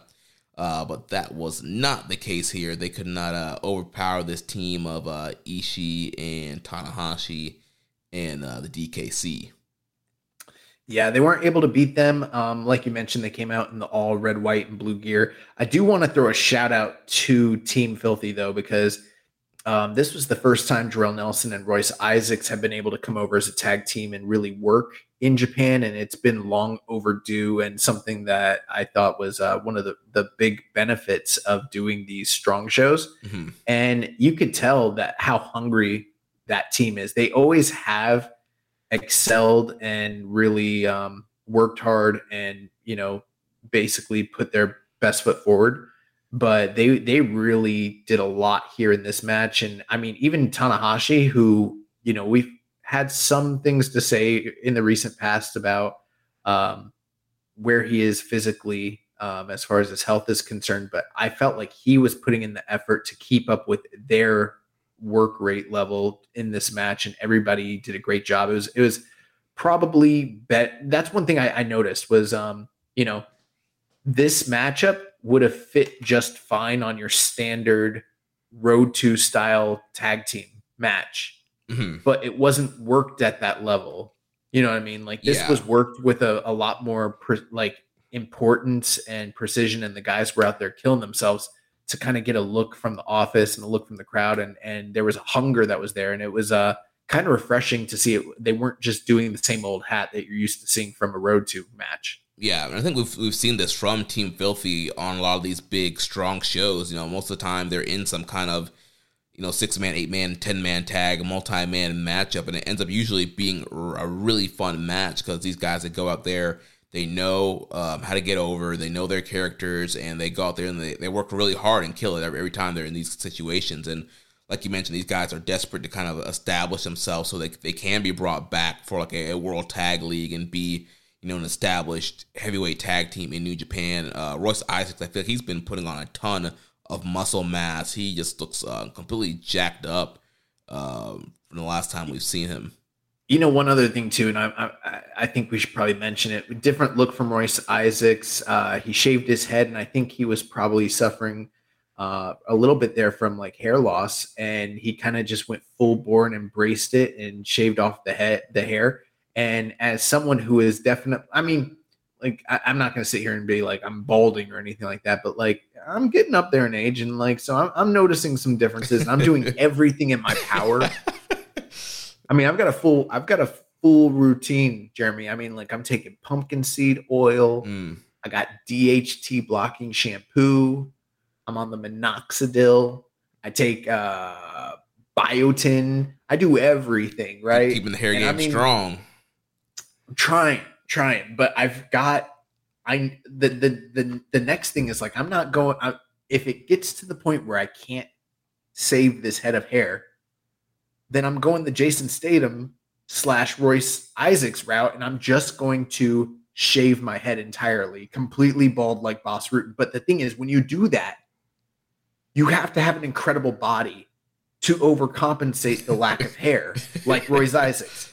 You can't look like a slob and shave your head, because at that point it's negative, and it doesn't cancel each other out. And this is something I've been thinking about for a long time. Okay. This isn't new. This isn't a bit for the show. Like, you know, this is real life. It's a shoot. Listen, I work on my physical fitness, right? And I want to have like a great body, and like it hasn't happened yet, but I'm getting there. I'm making progress. But if I lose my hair, brother, I'm getting on the gas. Okay. Let me tell you. Oh man. I will be fully on the gas. Trust me. Okay. You gotta have a hair match before you shave it. Get back in the dojo, in the side dojo. Tell Matt you need to have a hair match. Yeah. I don't even know if there is a side dojo. Or the wrestling lab, whatever they're called. Something. But yeah, he's looking great, and I'm glad that, you know, this man embraced it, because he's looking fantastic. So yeah. Before the next match, we did have a graphic on the screen that popped up announcing Wrestle Kingdom 18 coming January 4th. What do you think about the logo for this upcoming Wrestle Kingdom? Logo's fine. It looks like we're just having one night, and I thought it was surprising they decided to announce it on this show in particular, but that's cool. It did make me feel a little old, because, bro, correct me if I'm wrong, I think the first Wrestle Kingdom we reviewed on this show was Wrestle Kingdom 12. Yeah, I think so, yeah. So we're coming up on 6? That's fucking crazy. Oh, man, yeah. We've been doing this for quite some time. Okay. Well, that takes us to the stronger portion of the finale of the show. So starts off with our championship series. We had a singles match between the defending NJPW Strong Women's Champion, Willow Nightingale, as she defended her title against Julia of Stardom. And Julia was able to upend Willow Nightingale and take the title off of her 13 minutes and 29 seconds. So we have a new champion here.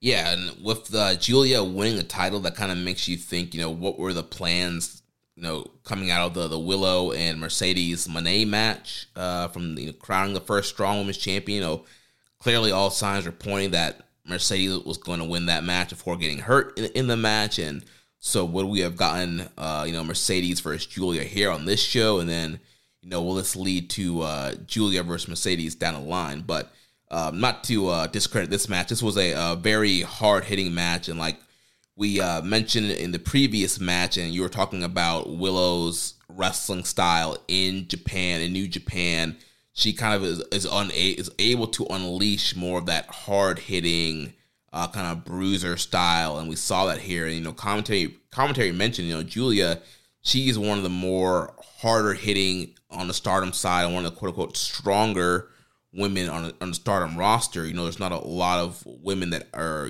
that have the size and strength of Willow. So Julia's used to kind of having that power advantage, a striking advantage, and so really being tested here with Willow. And they were trading shots, and Willow was big spine buster, big lariats. I do feel like there was a little bit of miscommunication between them. I don't know if that was the whole kind of the language barrier, but it did kind of seem that they weren't quite on the same page at some points in the match. But overall, I mean, very hard hitting, lots of great power moves from both women. Yeah, I think the general story, and you did a great job there, Jeremy. The general story was that Julia, a lot of her offense, like you mentioned, is power offense based. And I'm not an expert on her wrestling style. I've only seen her wrestle a handful of times, but they mentioned a lot of her signature moves require, their power moves. And she wasn't able to lift Willow Nightingale to do a lot of those moves. So it kind of negated a lot of her offense. And so at that point, Julia was definitely targeting the legs and trying to look for a submission for a lot of this match. And conversely, Willow Nightingale was able to play the power game against Julia, which is something Julia's not used to, being thrown around and kind of manhandled. I think where Willow sort of messed up going down the stretch was she played the striking battle game with Julia, and that probably was her undoing. Yeah, Julia was slapping the crap out of her. they both were hitting hard, but just in the kayfabe, it seemed to be that Julia was getting the better of those exchanges. And throughout the match, Willow kept going to the top rope, and they mentioned how, she's not afraid to high fly, and they also mentioned how the top rope was where she was able to kind of hurt Mercedes, quote unquote, and, kind of solidify that victory.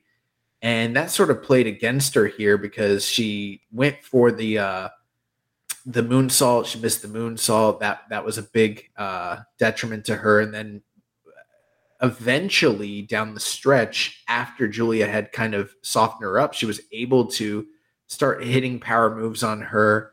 And when she was, they were up on the top rope, she hit her, I don't even know what it was. It was like an arm trap DDT off the top rope. A butterfly suplex. Okay. That was pretty crazy. And I didn't feel like Willow's landing was necessarily the best off that. She kind of came down a little harsh. Yeah. But ultimately, Julia was able to hit her with the Northern Lights bomb, like the Dangerous Queen, and picked up the 1-2-3 here.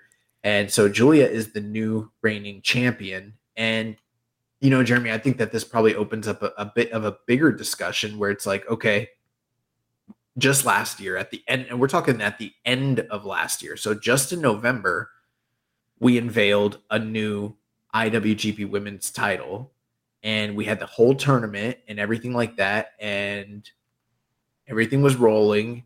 Eventually, that title found its way around the waist of Mercedes Moné, and then she ended up in Stardom and dropped the belt to Mayu Iwatani, who is the current reigning champion.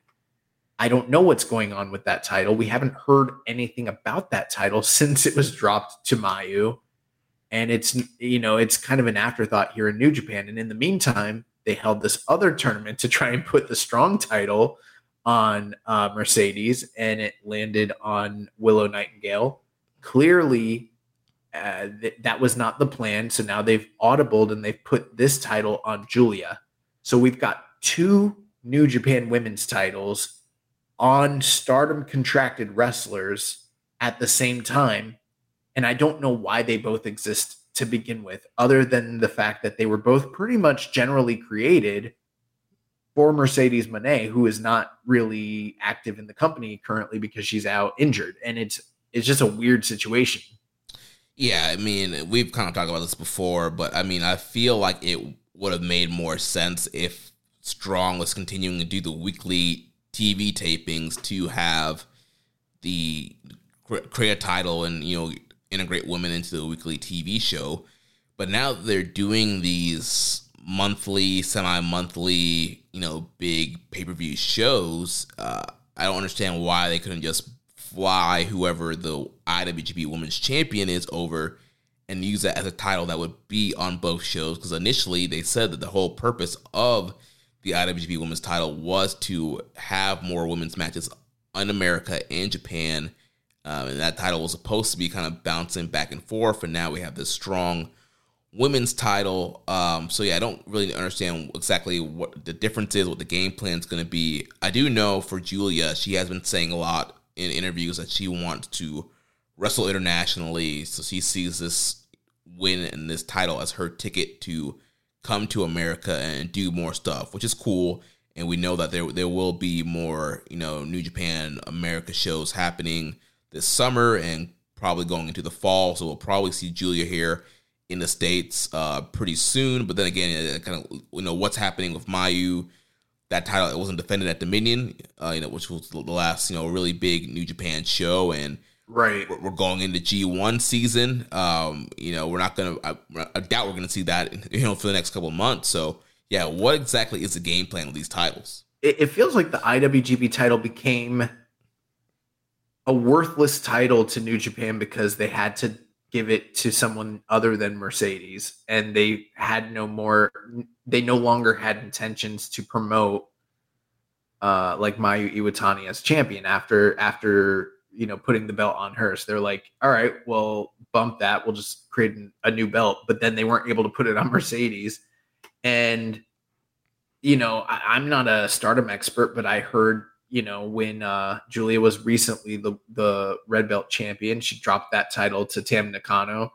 And a lot of people were not happy with that decision and kind of bewildered because they thought she was going to have this long, lengthy reign as champion, and that didn't happen. And now she's the strong champion. And it is weird because you've got 2 New Japan titles sitting on Stardom talent, and I don't know how it's going to shake itself out because it feels superfluous for them to have both of those belts in existence when they don't even have any real women contracted to the company. It feels like at best they should maybe just have one title, but with all these politics in play, they're not going to, and especially since they just launched a second new title, they're not going to merge them this soon, but there's really no point to them both existing. It's very weird. And I wouldn't be surprised if one of them just like kind of disappears. Yeah. Yeah. And, I've seen, people from the company defending this on Twitter and in news releases and kind of saying, we're trying to build up the strong brand. And so we have a strong, men's title, tag title. So we need a strong women's title.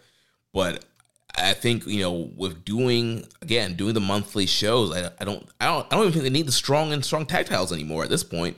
So I just don't get kind of the direction of a strong brand and what the titles really mean. Yeah. I don't know if I 100% agree, although I see where you're coming from. I think some of my opinions on that might have changed a bit with these shows. Mm-hmm. And I'm not even opposed to them having a strong women's title. I'm opposed to them having an IWGP women's title and a strong women's title all in the space of just a few months. And they don't have any contracted women. And the whole situation is really weird. And it's like, well, yeah, like what is going to happen with the IWGP women's title? Wasn't that supposed to be on big shows? Wasn't that supposed to be cross promoted? I don't know. It's very strange. So I guess we'll just leave it at that and see where it goes from there. But next match of the evening, we had the IWGP tag team titles on the line as the reigning champions Bishamon defended their titles against the new strong openweight tag team champions, the Bull Club War Dogs, Alex Coughlin and Gabe Kidd. And Hiroki Goto and Yoshihashi were able to successfully defend these titles on this evening. 11 minutes and 29 seconds. They retained with the Shoto. Yeah, so these guys, they picked up where they left off the previous night. They started brawling, right from Bishamon's entrance, and these guys were brawling all around the ringside and finally got into the ring. Once again, another very hard-hitting matchup. I think I like the first night's match a little bit better than this matchup here, but kind of like we were talking about from the previous match, I feel like Bishamon were able to kind of recoup and kind of use their experience teaming together to kind of outmaneuver the kind of like wild chaos style of Coughlin and Gabe Kidd here. And that kind of came down to the end where they were able to get the Shoto and get the win. Yeah, I thought that the match the previous evening was, even though they were kind of similar, I thought the first night's match was somewhat better. Looks like the inmates on the cage match rating system also agree. But two very solid matches, and Bishamon were able to pick up the win here and kind of prove that they're still the dominant champions, I guess. Yeah, the Bullet Club War Dogs did a cool double team muscle buster at one point in this match that I really liked. So, they're really starting to kind of gel as a team and kind of create some cool double team maneuvers. And so, yeah, I'm curious to see, kind of what the game plan is going to be for them going forward now as the strong openweight tag team champions, and what the strong schedule will look like this. Both of these guys are in the G1, so this won't see them defend in a while. So, yeah, kind of curious to see what the next steps are for these guys. Awesome. So then the semi-main event, we had the NJPW strong openweight title on the line as Kenta, the current reigning champion, as well as the reigning Defy champion, defended his title against Eddie Kingston, and he was unsuccessful in retaining his title. Eddie Kingston is the new NJPW strong openweight champion, 13 minutes and 30 seconds, as he won the title with a Northern Lights driver, just like Julia over Willow Nightingale. So the same move used twice on the same evening to win both the men and the women's openweight titles. Yeah, good matchup here. Like you mentioned in the previous match, just how important it was for Eddie Kingston to finally get to the big stage in Japan, how much he loves New Japan, All Japan, is a student of the game. And to, be in the semi-main event of this big sold-out Korakuen Hall show and then end up winning a New Japan title was a big deal to him. And like I said, good matchup here. Beginning of the match, Eddie kind of had the better of Kenta until he chopped the ring post, and then Kenta started working on the arm. Also, the arm was also damaged coming into this match due to the beat down from the Blackpool Combat Club on Dynamite last Wednesday when they Pillmanized his arm. So the arm was already kind of weak coming in here, and he missed a chop and hit the guardrail, and Kenta was able to work on it from there. Then, of course, we got, with this being a 2023 Kenta match, we got the ref bump, and he gets the title belt and, tries to hit him with the belt, but then the ref gets the belt and he grabs the Defy title and hits Eddie with that, gets the double stomp for a believable near fall there. Kingston locks in the stretch plum and tries to get Kenta to tap from there. Kenta comes back for Shining Wizard. Kingston comes back for Enziguri. It's the Hurricane back fist for another great near fall. It's another back fist clothesline, and then, like you mentioned, it's the Northern Lights bomb, and he gets the big win. The 21-year journey, he finished his story. Eddie Kingston. Yeah, Eddie Kingston, he always gives 110%, and that was definitely the case here, and he seemed to be even more motivated. I mean, he's been so gung-ho working for New Japan just in the States alone, just the idea of working for representing New Japan, but actually doing it in Japan was even the next step and a culmination of his dreams and aspirations. And I felt like Kenta, we didn't get any of the bullshit, that we're used to seeing from Kenta these days. He went out there and did his best to kind of turn back the clock and work as stiff a style as he possibly could and kind of match Eddie Kingston strike for strike. We even got a little bit of coup de grace action from Kenta with the double foot stomp off the top rope at one point. But very good, very hard hitting match. I'd go close to 4 stars on this one. I thought it was very awesome and very emotional. But ultimately seeing Eddie, win his first major singles title in Japan. And yeah, it is the strong openweight title. And maybe at this point, it's not necessarily seen as a necessary belt, but we've seen how Tom Lawler during his reign, how he was able to elevate the importance of this title, month after month with all these incredible title defenses. And then the very, emotional storyline between him and Fred Rosser and how that culminated in Fred Rosser obtaining the title, and that kind of elevated things. And then now to see Eddie sort of take the strap as well. And yeah, there are political reasons behind this, I believe.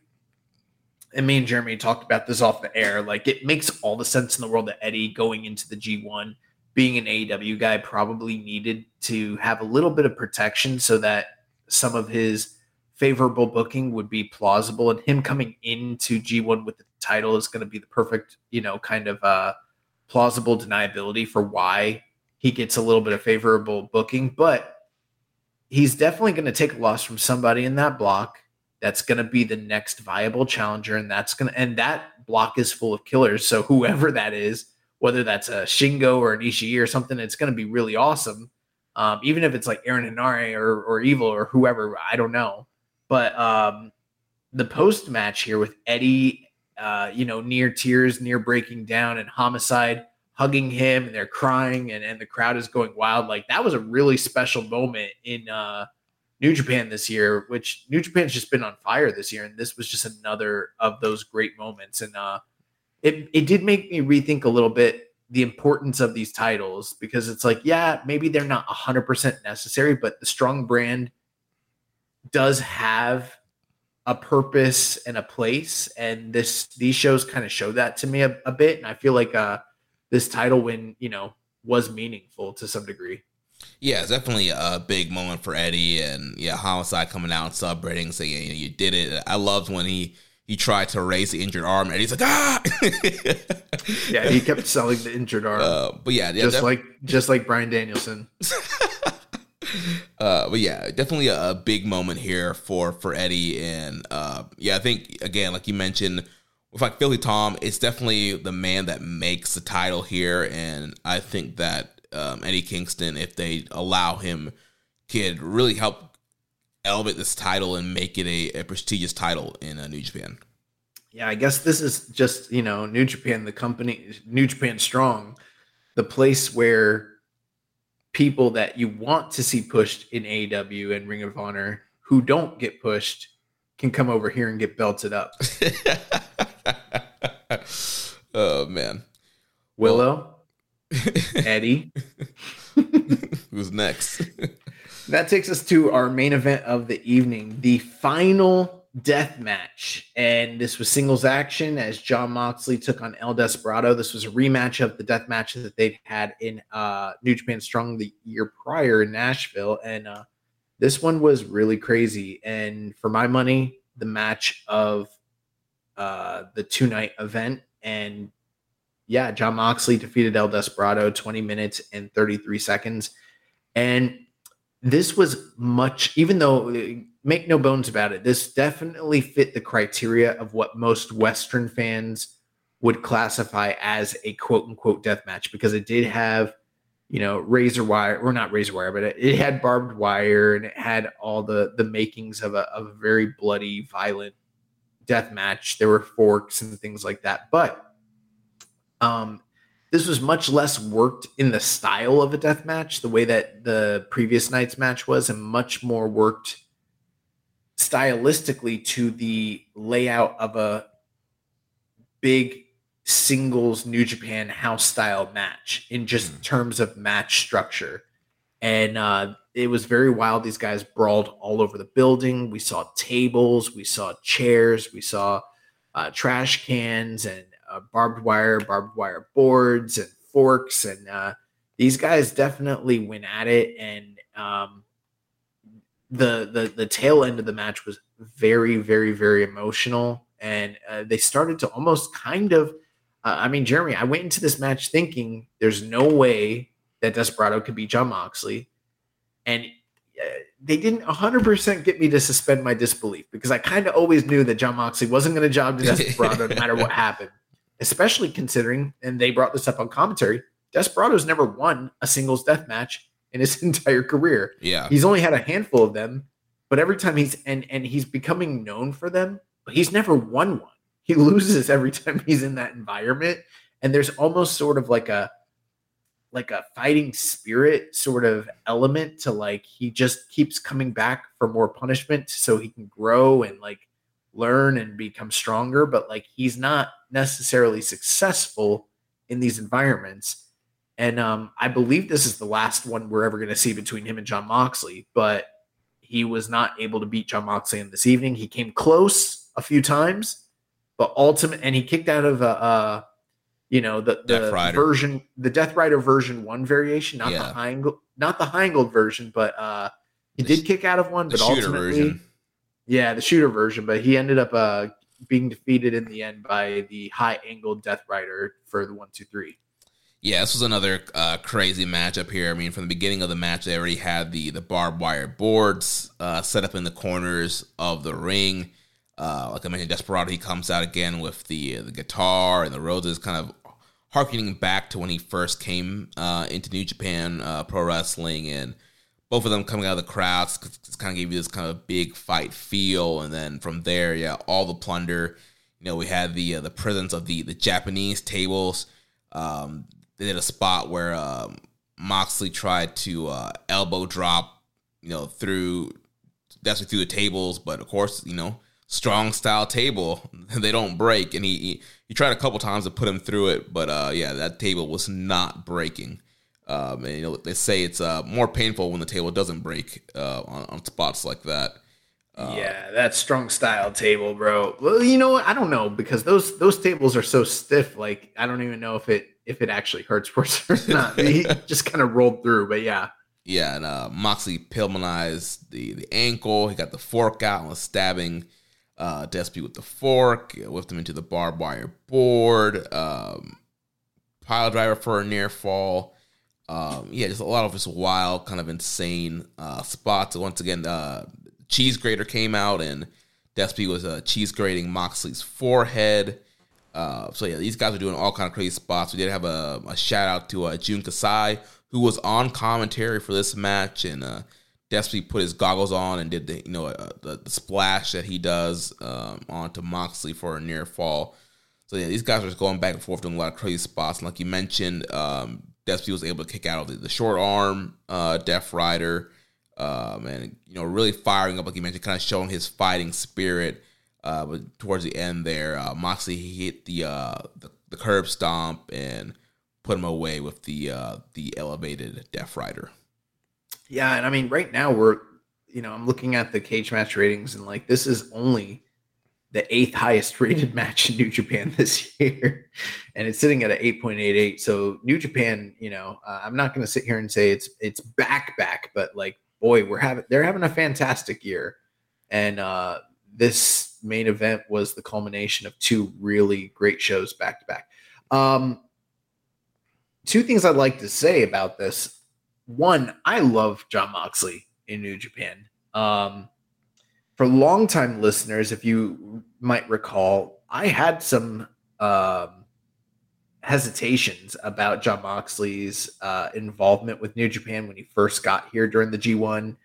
And some of that revolved around the work that was being done, and some of that revolved around the booking that was being given to him at the time. And a lot of those fears that I had have kind of been put to rest, because as time's gone on, Jon Moxley gets favorable booking. He rarely loses, but he also always helps the bottom line in very favorable ways. He's also one of the few guys that works on the other side, speaking of, like, say, a big company like AEW, who's willing to come in and do these kinds of shots on the regular. And there's not very many big stars from AEW or any other part of the world that's going to come in and do a death match with El Desperado and Corkin Hall just because they want to. Like, that just, so you have to really respect and love what this guy brings to the table.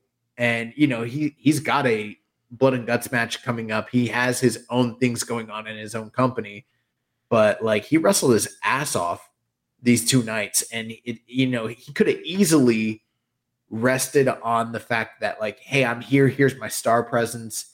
I'm gonna do a spot. I'm gonna bleed, but that's it. He could have done a smoke and mirrors. This man did not do smoke and mirrors. This man, like, he wanted all the smoke, and he got his ass beat, and he beat ass, and like, that's what's great about Jon Moxley in New Japan. Even more than a few weeks ago, someone asked us, like, what's the real big difference between him in New Japan and AEW? And there's not really a huge difference, but like, he's not doing this shit in AEW, bro. He's just not. This was awesome. Yeah. So I kind of have to say that I was wrong on that. The other thing that I'm not going to say I'm 100% wrong, but, you know, we've had some over the years, especially me, I've had some criticisms of New Japan Strong just in general, because it wasn't necessarily, you know, it was like geared to the US market, but it wasn't necessarily expanding New Japan to like get on TV and that sort of thing. And I'm so, you know, kind of wondering like, what is this going to be? How's it going to be? And then even when they switched formats recently, we've had some, you know, some hesitations about that and what's the right business move. But to see this company bring this brand over to Japan, and yeah, it is still distinctly New Japan in essence, but there's also a very distinct American style wrestling presentation that's mixed in there that's wholly unique from what you see on a regular New Japan show. I think that's cool. And I think that that is something that maybe when we're watching these quote unquote strong shows in the US, people are missing, because they're like, I want New Japan. Well, it's like, well, it is New Japan, but it's New Japan Strong because it is still slightly US based. Not everybody that was involved with New Japan Strong was able to come over and be part of this, but to see the guys that were able to endear themselves to management, to the office, and to, you know, and to be able to come over here after all these years of struggle and everything, and actually be on these shows and be in Japan and show, you know, their work.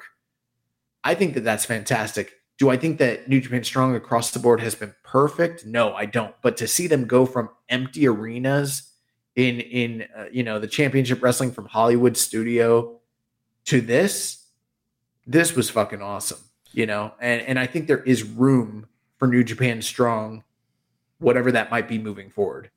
Yeah, you know, we had Rocky on here, episode 200, kind of talking about the creation of New Japan Strong, and you know, it was kind of, you know, just a thing on the fly. Like, we're in COVID pandemic. We have all these, you know, US-based wrestlers that they can't get to Japan right now. What are we going to do with them? And yeah, like you mentioned, they started doing these empty arena weekly TV shows. And yeah, what it's turned into now, it's been great. And something that wasn't, you know, they were talking about it, but there was no like concrete game plan, and to kind of just pull a switch and to see it evolve as it's go, it's been kind of cool to kind of see it from the ground up. And like you mentioned, there's definitely stuff we kind of question or, you know, might have criticisms on. But overall, I think for the most part, I think we've always kind of enjoyed the Strong brand, and especially like the big matchups, and, you know, Filthy Tom's title reign, and bringing in Aussie Open and Team Filthy and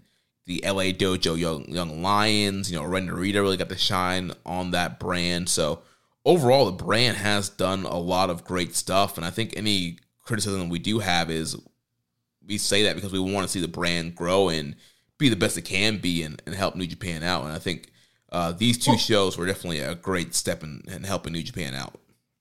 Okay, so certainly there's definitely been some business criticisms for sure. We've had issues with the presentation, some of the business stuff, and some of the stuff that affects New Japan.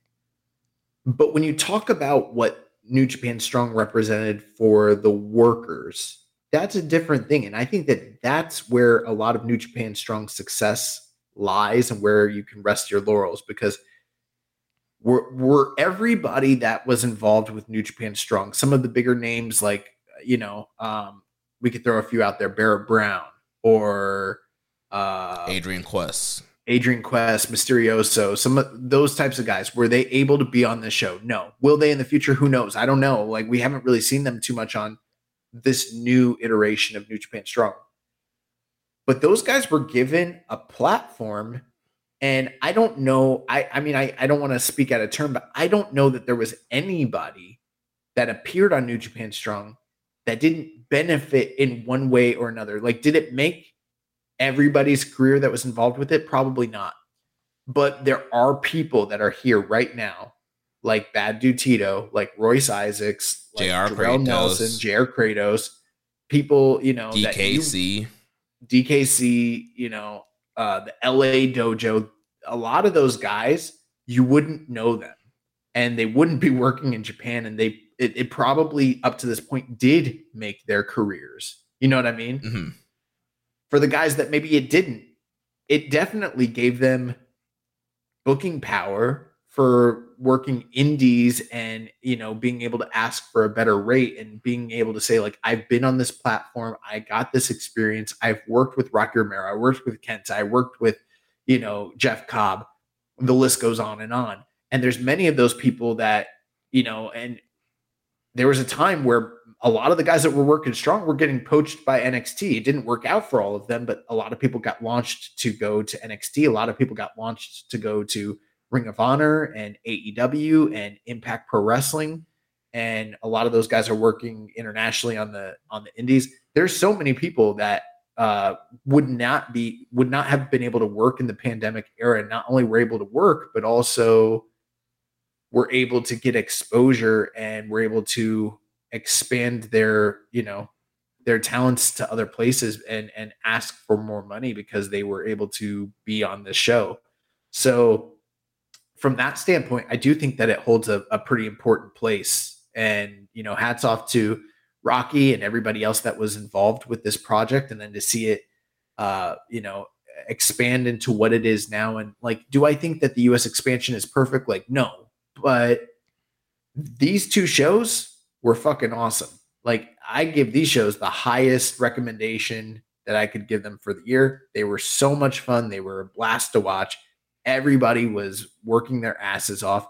And like, normally I'm pretty critical of the idea of like a $30, 2-night pay-per-view experience from New Japan. But like, these were pretty much worth it, honestly. Yeah, these shows are great, and you had the great New Japan World production, so there was none of the fight issues you would normally get with a strong branded show. So yeah, production wise, it's great. The wrestling was great. Jon Moxley in the post match, he said that when he's in Japan, that he is the king of NJPW, and he says that Korakuen Hall is the heartbeat of professional wrestling. And everyone around the world knows it. And he said he was baptized in fire at Korakuen Hall. And a piece of his heart will always be here in Tokyo. So I saw an article where he said he's aiming for the IWGP title now. He's held the AEW title and the WWE title. And nobody has held those two titles as well as the IWGP. He wants to be the first. So, who knows? Yeah, pre-COVID, I thought we were, lining up Jon Moxley to potentially be a challenger and contender going into 2020 and potentially winning that title.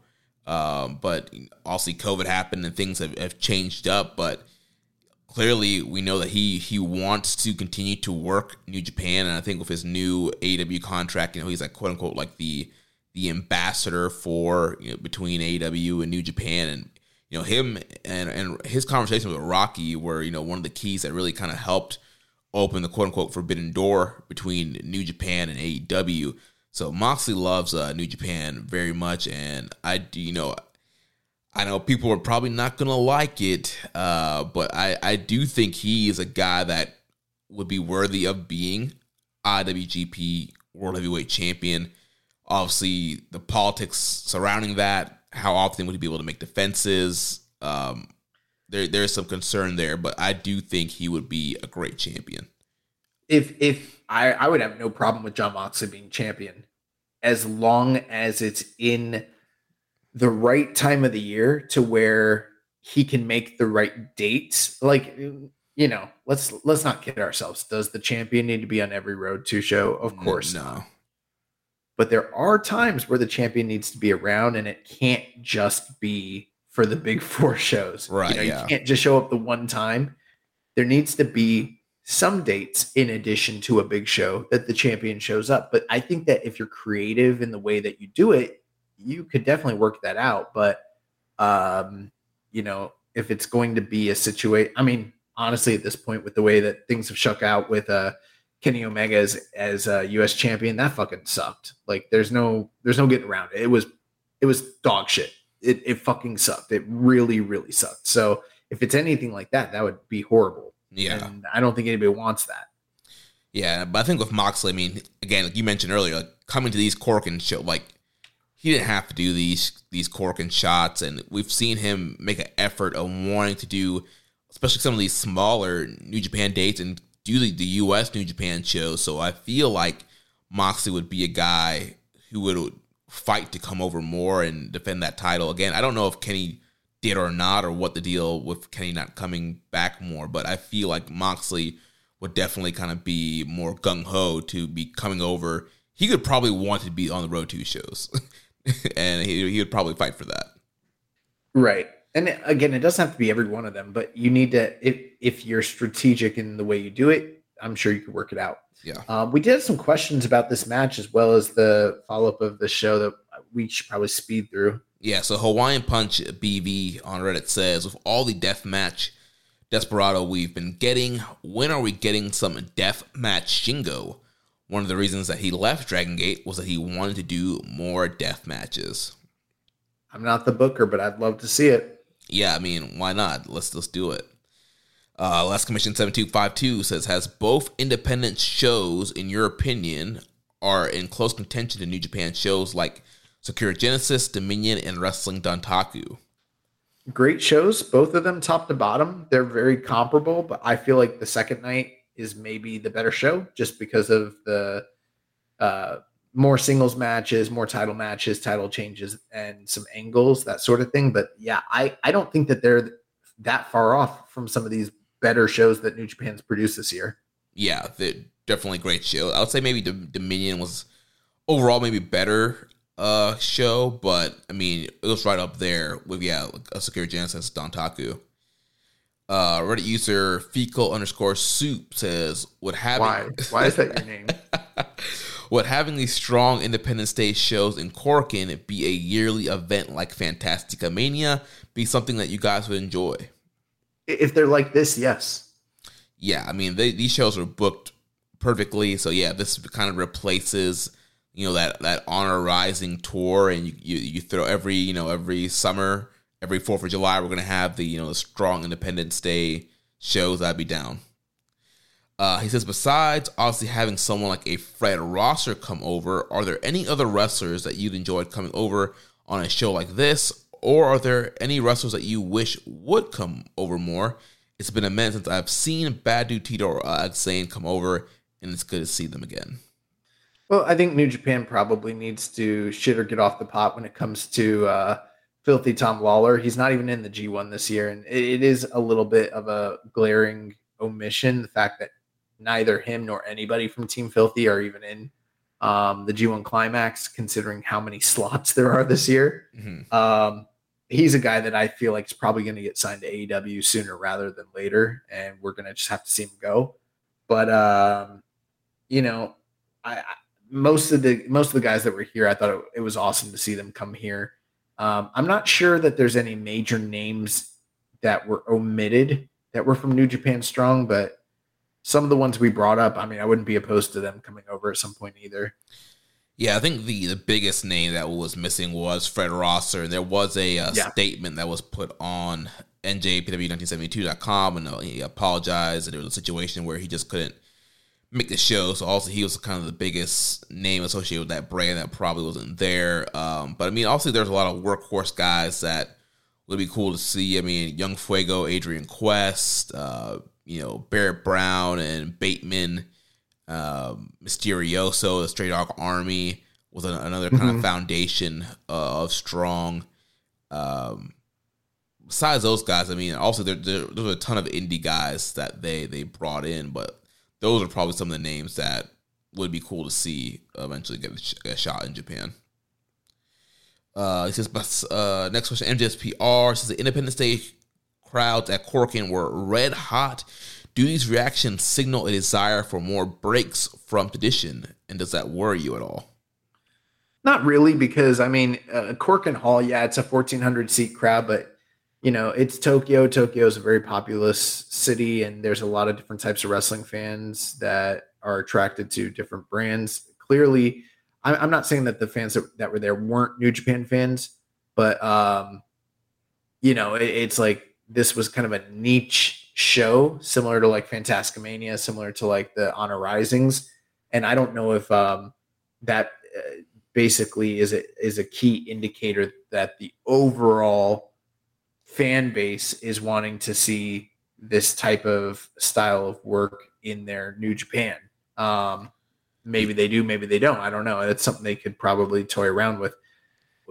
And earlier in the show, you kind of asked me to go through the history. One thing I forgot to mention, there have been several other sub-brands of New Japan in the past. I forget the name of them all, but there was like WrestleLand and Never was a brand at one point, and I forget. There was a few others, but there were also some like death match style wrestling that occurred on those sub brands as well, and they didn't at the time amount to major changes in New Japan because that's just what they were. They were sub brands with different styles of wrestling than what New Japan typically does. Am I opposed to New Japan changing with the times and then, instituting some of this stuff? Not at all, but it needs to make sense. It needs to be something that's going to get over, that the crowds are going to be happy about.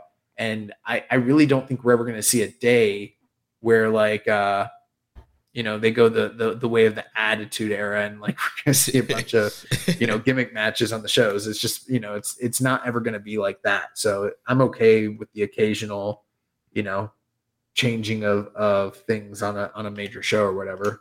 Yeah, and like you mentioned with Fantasticamania, Honor Rising, it's not like those shows always sell out. They're always popular. We never got like a year's worth of Fantasticamanias. We don't get a Tokyo Dome Fantasticamania or Tokyo Dome Honor Rising. So I don't think these shows being popular is going to hurt anything with the brand. We're still going to get the traditional New Japan style on these really big shows, but I think it's a kind of a great way to present something different. Like you mentioned, there's a ton of different tastes in wrestling, and we saw there was a ton of ghouls in the crowd, a lot of fans of Jun Kasai that came to these shows. Like there's different types of fans that you can attract to a sub-brand like this, offer something unique, and also, again, it kind of helps with the Western expansion as well, also trying to establish a strong brand in Japan, so that way when it comes back over to America, it's more of a commodity and it helps draw here. Then last question here from Oscar Rooney on Twitter says, I felt that this was a special NJPW show, not the best show, special because it meant a lot to the wrestlers. Do you agree? You're on mute, Josh. Sorry. I thought the shows were great. I thought they were great because the shows themselves were great, but also because it was very important to the talent that were involved, and that was very apparent. Yeah, I mean, like just seeing like the emotional moment there with Eddie Kingston and him, crying after winning that title. Like this opportunity meant a lot for a lot of these guys, and I know people are saying, what are the strong names should have been there? But I mean, they got a lot of great guys that work strong on there. Eddie, Team Filthy, Bad Dude Tito, Zane, DKC. There were a lot of guys on these cards that grinded through this project of Strong Out Zane, and for them to all get this opportunity to be on this stage and to get a spotlight here and to be on pay-per-view, I think it's a pretty cool thing. So let's move into the news now. So one big news story we got to talk about, we got a post from New Japan Pro Wrestling saying, in recognition of their quick ascension in the ranks of New Japan Pro Wrestling and desire to lead a new generation with NJPW, Shota Umino, Ren Narita, and Yota Tsuji will be collectively known as the Reiwa Three Musketeers. So we know that we are in the Reiwa era. And New Japan officially labeling these guys as the new Three Musketeers. All these guys have commented and saying they don't want to be labeled as a Musketeer, there's been a lot of back and forth. We've seen, Gabe Kidd and the LA Dojo guys saying, we are the real, Three Musketeers. We're more over. We've made it more than these guys. So, and then there's just been a lot of interesting discourse on Twitter, online, about whether or not these guys should have been labeled this, whether it's detrimental, and a lot of kind of back and forth here. Josh, what do you think about these guys being labeled as, the Railway Three Musketeers by the company? Yeah, I mean, I think it's very, I think it's a really smart way for them to drum up a lot of talking points and controversy and interest from the fans and passion, and, create dialogue and storylines. I don't know if I necessarily see it as a truly long-term marketing campaign that's going to stick. I know in the past, for those that are not aware, the original Three Musketeers were Chono, Muto, and Hashimoto in the 90s. And then in the 2000s, late 2000s, 2010s, they had the new era Musketeers, which was Tanahashi, Nakamura, and Shibata. And I think at one point, Wataru Inui might have been considered one of the Three Musketeers before Nakamura came around, because that's one thing people forget. Nakamura is not the same generation as Tanahashi and Shibata. He came out 2 or maybe 3 or 4 years after them. But I could be wrong on that. But regardless, eventually it became known as Nakamura and those other two. And now we have this new storyline, and who knows? Maybe it was a true blue marketing idea that they really want to label these guys as the Musketeers, and that's fine if it is. I don't totally buy it. I think the fact that these guys are all going into the same block in the G1, the fact that it creates a lot of dialogue between them as well as the other, Bullet Club War Dog guys, and then you sort of have Uemura, who's on the outside, and he's from the same generation. He's getting ready to come back from excursion at any time, and he's kind of left out in the cold. Then you've got Great Okan, who's also not a part of it. And then at the same time, all of these guys have issues with Okada. And then you have the old guard of New Japan, who all have something to say about this. It's just I think it's a brilliant storyline that has just been kicked off through the new medium of social media. And I think it's something that the office basically knew was going to stir controversy. There's a lot of, we call, the Shinyan freaks that are bought this hook, line, and sinker, and they're all arguing with each other about who the real ace is going to be and who's really deserving of this and what's right, what's wrong, blah, blah, blah. And I think it's just a brilliant way for them to create tension between the characters so that they all want to fight each other, so that we all want to see them fight each other, so they can all prove who's really the best. And since we're going into this transitionary period where, eventually someone's going to succeed Okada, what better way to do that than to create, issues between these guys? I think it's awesome.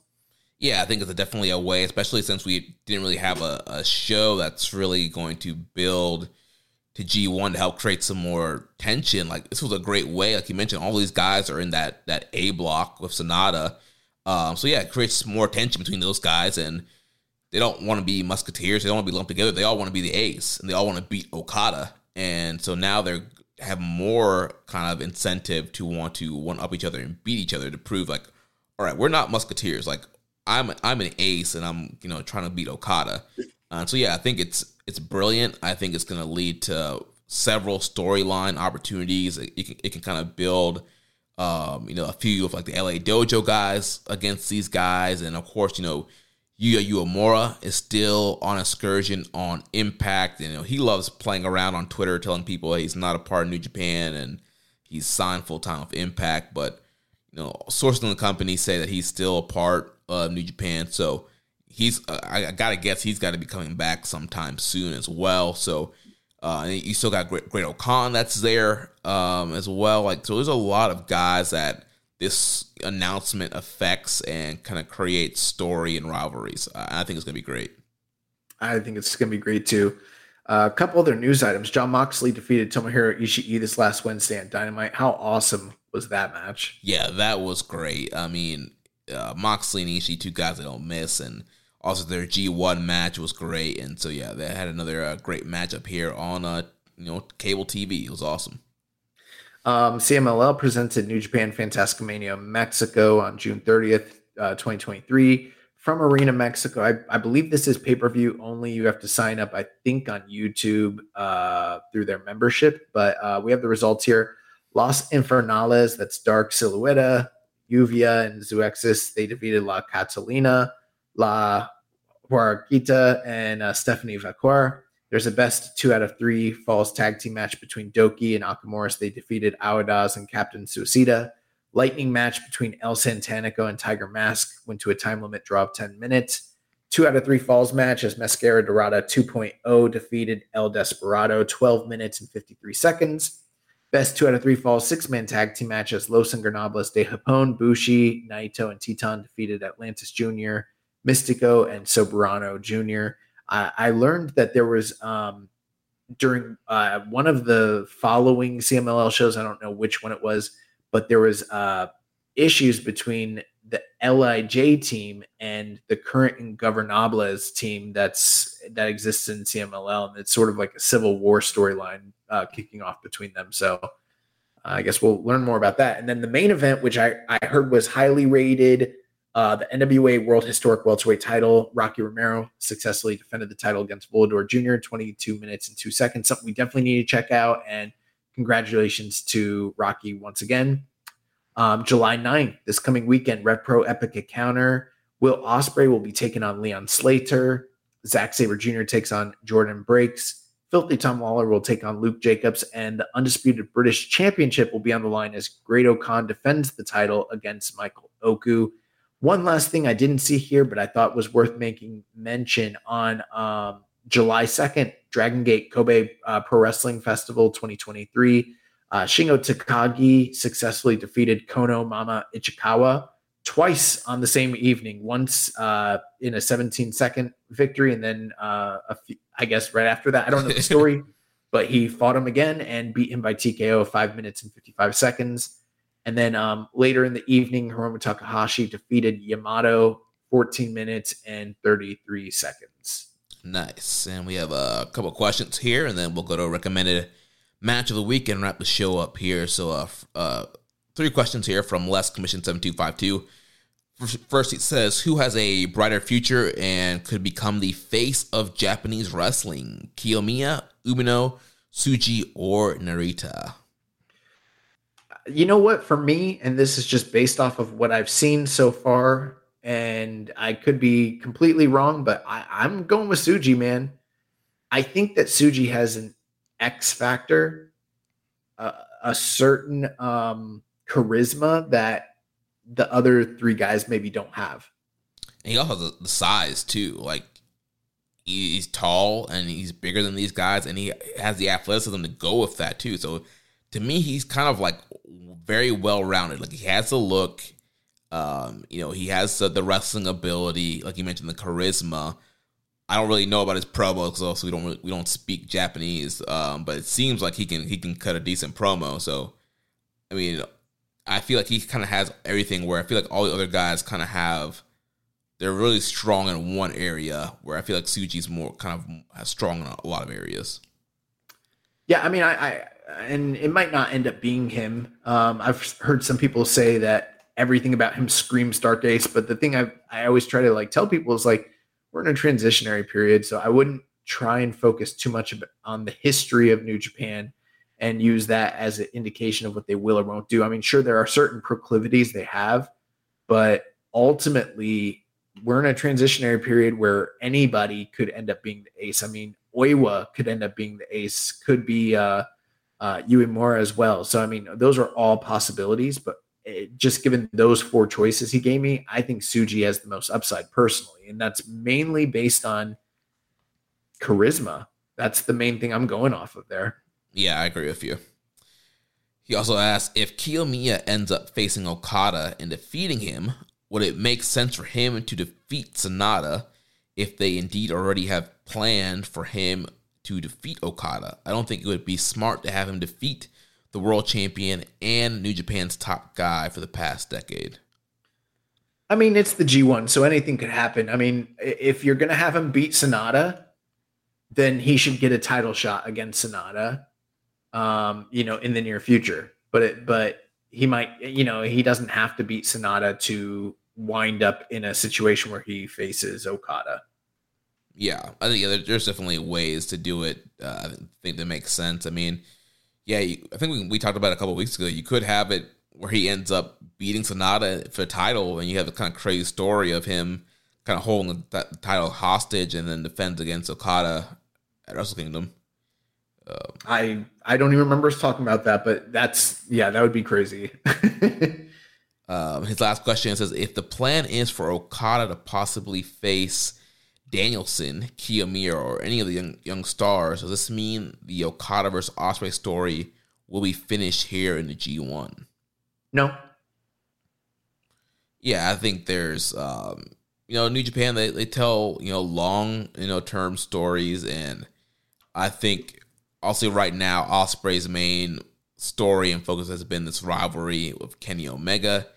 And I think, like he said, Ospreay's whole goal this year is, if he can't beat Kenny, that he was going to be done. And will he beat Kenny at Forbidden Door? And we know that rivalry is not open based off of what they said on Dynamite last week. Kenny saying he wants a rematch and Will saying, I know a place we can do it. So I think that once they complete the Kenny Will storyline, and if Will resigns, because all reports are saying his contract is up February of next year.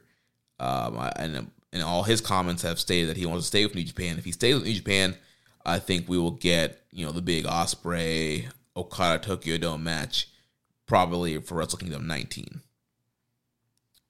Then last question here from Hawaiian Punch BB says, GLEAT recently announced Kota Ibushi for their big Ryogoku Sumo Hall show. Fujita Jr. Hayato defending GLEAT's UWF championship against Ibushi is something that I want to happen on that show, with GLEAT mostly working with AJPW now. Do you think that NJPW will work with them again? Would Ibushi work with NJPW again if they did? Well, I'm glad that Ibushi's back and he's working with them on that show. And yeah, I would love to see him in Junior Hayato.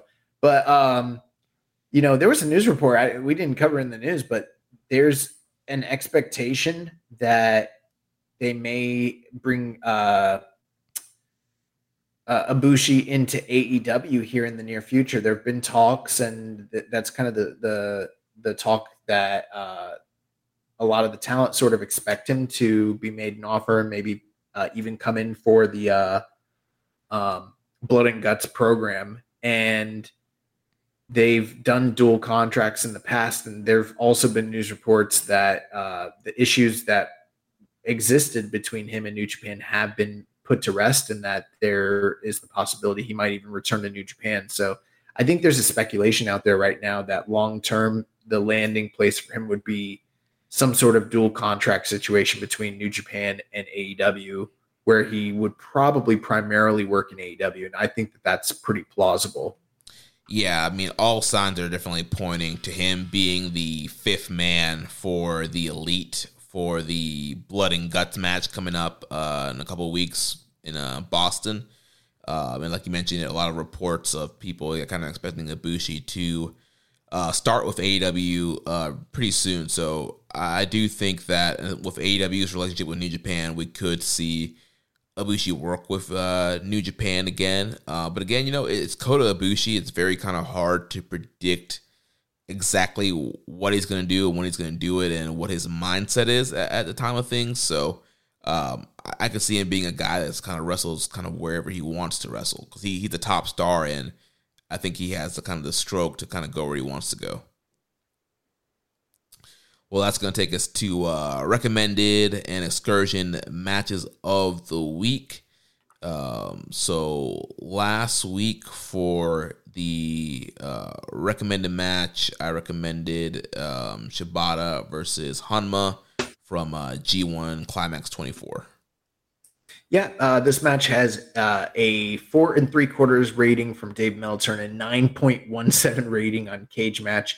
One of the highest rated New Japan matches that are out there. It's from G1 Climax 24 Night 8, which actually is like one of the more legendary cards New Japan ever did because it's all block tournament matches. And let's count them. There's 1, 2, 3, 4, 5, 6, 7, 8 matches that are all at or near the 4-star range, maxing out with this match in particular as being the highest rated of the evening. And so, yeah, there's like 8 just classic bangers all on the same night. The G124 was fucking wild. Anyways, Shibata versus Hanma just fucking rules. I mean, it's barely over. It's under 11 minutes, 10 minutes and 47 seconds. If you've never seen it, you need to go out of your way and check this out. And this was smack dab in the middle of Hanma being in the midst of Hanma Mania. If you're not familiar with what that is, this was a time where, Tomoaki Hanma was brought into the G1 Climax. He was sort of an unlikely participant and someone that was not winning any matches, but he was fighting so hard in his tournament matches that like the crowd were becoming enthralled with him, and he was easily becoming one of the most popular wrestlers in all of New Japan. And I know for a lot of people he firmly falls into like dad status these days, but at this time he was over, like one of the most over guys in the company, but he was losing every single night. And this was an ongoing story from G1 to G1. Like it took a long time before he picked up his first G1 victory, but this match with Shibata, he threw everything he had at Shibata. And this has got to be one of the most violent and stiff matches in the history of New Japan Pro Wrestling. Just 10 minutes of wild craziness. They brawl on the outside, they brawl on the inside. And not only are they mixing in very, very serious violence, but like the drama created in the match because Shibata is trying to hit the turnbuckle drop kick and he keeps missing, and at the same time like Hanma's trying to hit the Kokeshi and he keeps missing. And there's one point where Hanma just throws his big ass head straight into Shibata's face as hard as he possibly can, and he just it's one of the sickest shoot headbutts you've ever seen. Just fucking flies right into his face like a suicide dive, but like for real. And both guys are bleeding. It's gross, but it's a crazy match. But ultimately, Shibata gets him in the GTS, hits the PK 1, 2, 3, gets him out of there. The crowd was rabid for Hanma. They wanted Hanma to win here, and he threw everything he could at Shibata, but he wasn't able to pick up the victory on this night or the next night or the next night or the next night. But an incredible match. I mean, it's got to be one of the greatest sub 10-minute matches in the history of professional wrestling. Yeah, excellent match. Then for the excursion match of the week, you picked Robbie X versus Will Ospreay from the 1PW show in April. This was another awesome matchup here. Just kind of reminds me of almost the Ric Flair template of, the established, world champion guy going to face like the promotion's local hero and having a great match with him, giving him some shine, but then ultimately, overcoming that hero and, being the top guy he is. And I think that was kind of the formula here that we got in this matchup. 1PW being the home promotion of Robbie X, Will Ospreay, the big, British star coming in. And I thought it was a match that really did help, try to get Robbie X over. And, he called himself the king of the cruiserweights, and he had a lot of great high-flying maneuvers against Will Ospreay. And Will was more of kind of the bruiser powerhouse. We've kind of seen Will kind of adapt the style, doing the spinning, tilt-a-roll backbreaker, more strike-based offense. So Will tried to keep Robbie grounded and use more of the power offense to negate some of the high flying, but Robbie did get a lot of great moves and still a lot of great near falls. But towards the end, Will hit the hidden blade from the front, but Robbie kicked out for a great near fall there. And then eventually Will had to put him away with the Stormbreaker to get the win. So in terms of excursion match of the year contendership, where do you see this one going? I think it's a fringe contender right now. I think I'm like 4.25, 4.5 range.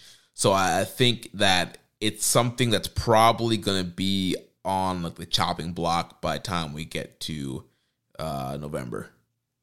Gotcha. Okay, well, let's jump into this week's recommendations, and I'm going to start us off. It's kind of New Japan, but not quite. Throwing it back to the New Japan / WCW Starrcade 1995 World Cup of Wrestling, and my recommended match of the week is Shinjiro Otani, representing New Japan Pro Wrestling, taking on Eddie Guerrero of WCW for the WCW World Cup tournament. Nice. That should be fun to check out. And then for the excursion match of the week, going to go with Willie Mack versus El Desperado from the June 29th edition of Ring of Honor TV. Okay. Oh, yeah, we forgot to mention, Nagata lost the All Japan title to Aoyagi. Oh, yeah, he did, yeah. So there's that, too. Well, that's it. That's going to wrap things up for us here this week. Next we'll be back to preview G1 Climax 33 with Chris Samsa. So if you enjoyed today's show, please consider making a donation by visiting socialsuplex.com/donate and click on the donate button under the Keeping It Strong style logo. Make sure you connect with us on social media on Twitter. The show is at KI Strong Style. You can follow me at Jeremy L. Donovan. Follow the network at Social Suplex on Facebook. Facebook.com/Social Suplex. Also find us in the Wrestling Squared Circle Facebook group. On Instagram, we are at Social Suplex. Also created a Threads account. You can follow at Social Suplex on Threads. You can follow me at Jeremy L. Donovan on Threads. Yeah, I was going to say, should we go there?